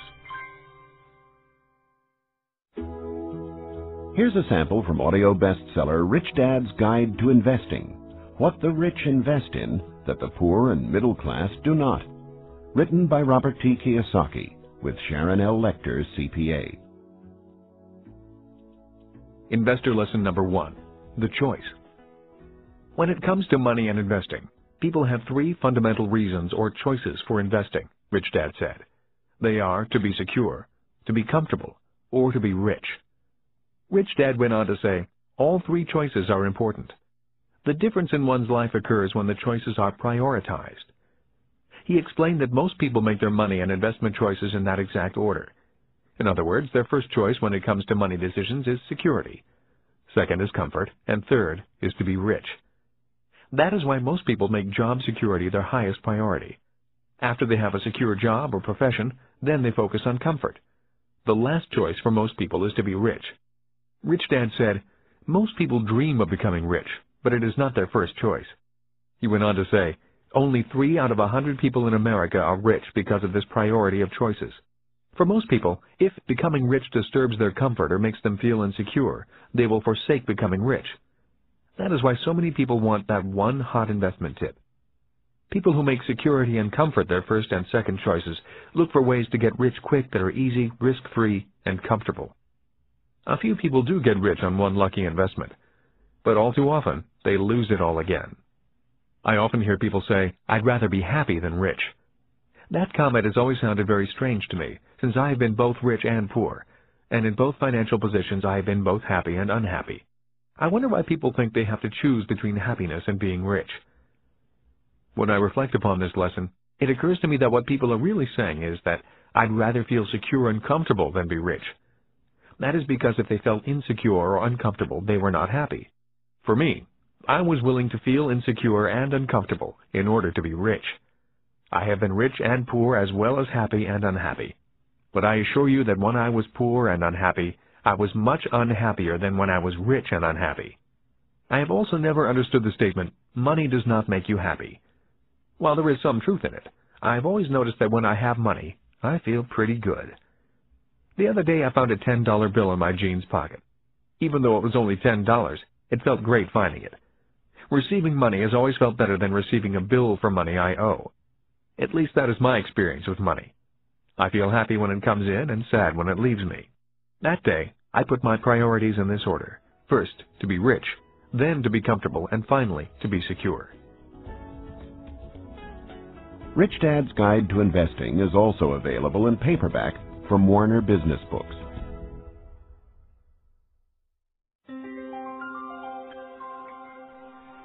Here's a sample from Rich Dad's Rich Kid, Smart Kid, giving your children a financial head start. The latest book from the New York Times best-selling authors Robert T. Kiyosaki and Sharon L. Lecter, CPA. When I was a little boy, my rich dad often said, money is an idea. He would go on to say, money can be anything you want it to be. If you say, I'll never be rich, then the chances are you'll never be rich. If you say, I can't afford it, then chances are you can't. My smart dad said much the same about education. Is it possible that every child is born with the potential to be rich and smart? This program is about fostering and preserving that possibility. Both my dads were great teachers. Both men were smart men. But they were not smart in the same subjects, and they did not teach the same things. Yet as different as they were, both dads believed the same things about all kids. Both dads believed all kids are born smart and all kids are born rich. They both believed a child learns to be poor and learns to believe that he or she is less smart than other kids. Both dads were great teachers because they believed in bringing out the genius that each child is born with. In other words, they did not believe in putting knowledge in. They believed in bringing the child's genius out. Both my dads were great teachers because they rarely tried to cram their ideas into my head. They often said very little, waiting instead for me to ask when I wanted to know something. Or they asked me questions, seeking to find out what I knew, rather than simply telling me what they knew. And not to forget the moms. My mom was a great teacher and role model also. She was my teacher for unconditional love, kindness, and the importance of caring for other people. I once heard that boys marry women just like their moms, and I would say that is true for me. My wife Kim is also an extremely kind and loving person. I did not know my best friend Mike's mom very well. Yet the times I was over at their home, Mike's mother was also very kind and attentive to what we were doing. Although a very private person, she was always interested in what Mike and I were learning at school and in the business. I could tell she was a great life partner for Mike's dad. Although I did not know her very well, I learned from her the importance of listening to others, letting others talk, and being respectful of the ideas of others, even if they clash with your ideas. She was a great communicator in a very quiet way. Lessons from my mom and dad. The number of single-parent families I see today concerns me. Having both a mom and a dad as teachers was important in my development. My dad would often say, "True intelligence is knowing what is appropriate rather than what is simply right or wrong." As a 6-year-old boy, I learned from my mom that I needed to be kind and gentle. But when I found myself constantly confronted by bullies at school, I also learned that I could at times be too kind and gentle. I hated being called fatty and Dumbo. Consequently, after talking with my dad, I learned to be strong and to stand up for myself. But there had to be balance. My father told me that many people live in a black and white world or a right and wrong world. Many say, don't push back, and some say, push back. The key to being successful in life is, if you must push back, you need to know exactly how hard to push. When I got pushed or put down, I learned exactly how hard to push back. Knowing exactly how hard to push requires much more intelligence than simply saying, don't push back, or push back. My dad would often say, true intelligence is knowing what is appropriate rather than what is right or wrong. I think today we need to be more intelligent with our strengths and our weaknesses.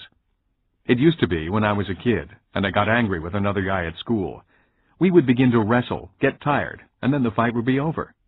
The worst that happened was an occasional torn shirt or bloody nose. Today, kids get angry, start thinking in the less intelligent right and wrong mode, break out their guns and shoot each other. We may be in the information age, and kids may be more worldly than their parents, but we can all learn to be more intelligent with our information and our emotions. We need to learn from both our mothers and fathers. Because of so much more information, we need to be that much more intelligent. Rich Dad's Rich Kid, Smart Kid is also available in paperback from Warner Business Books.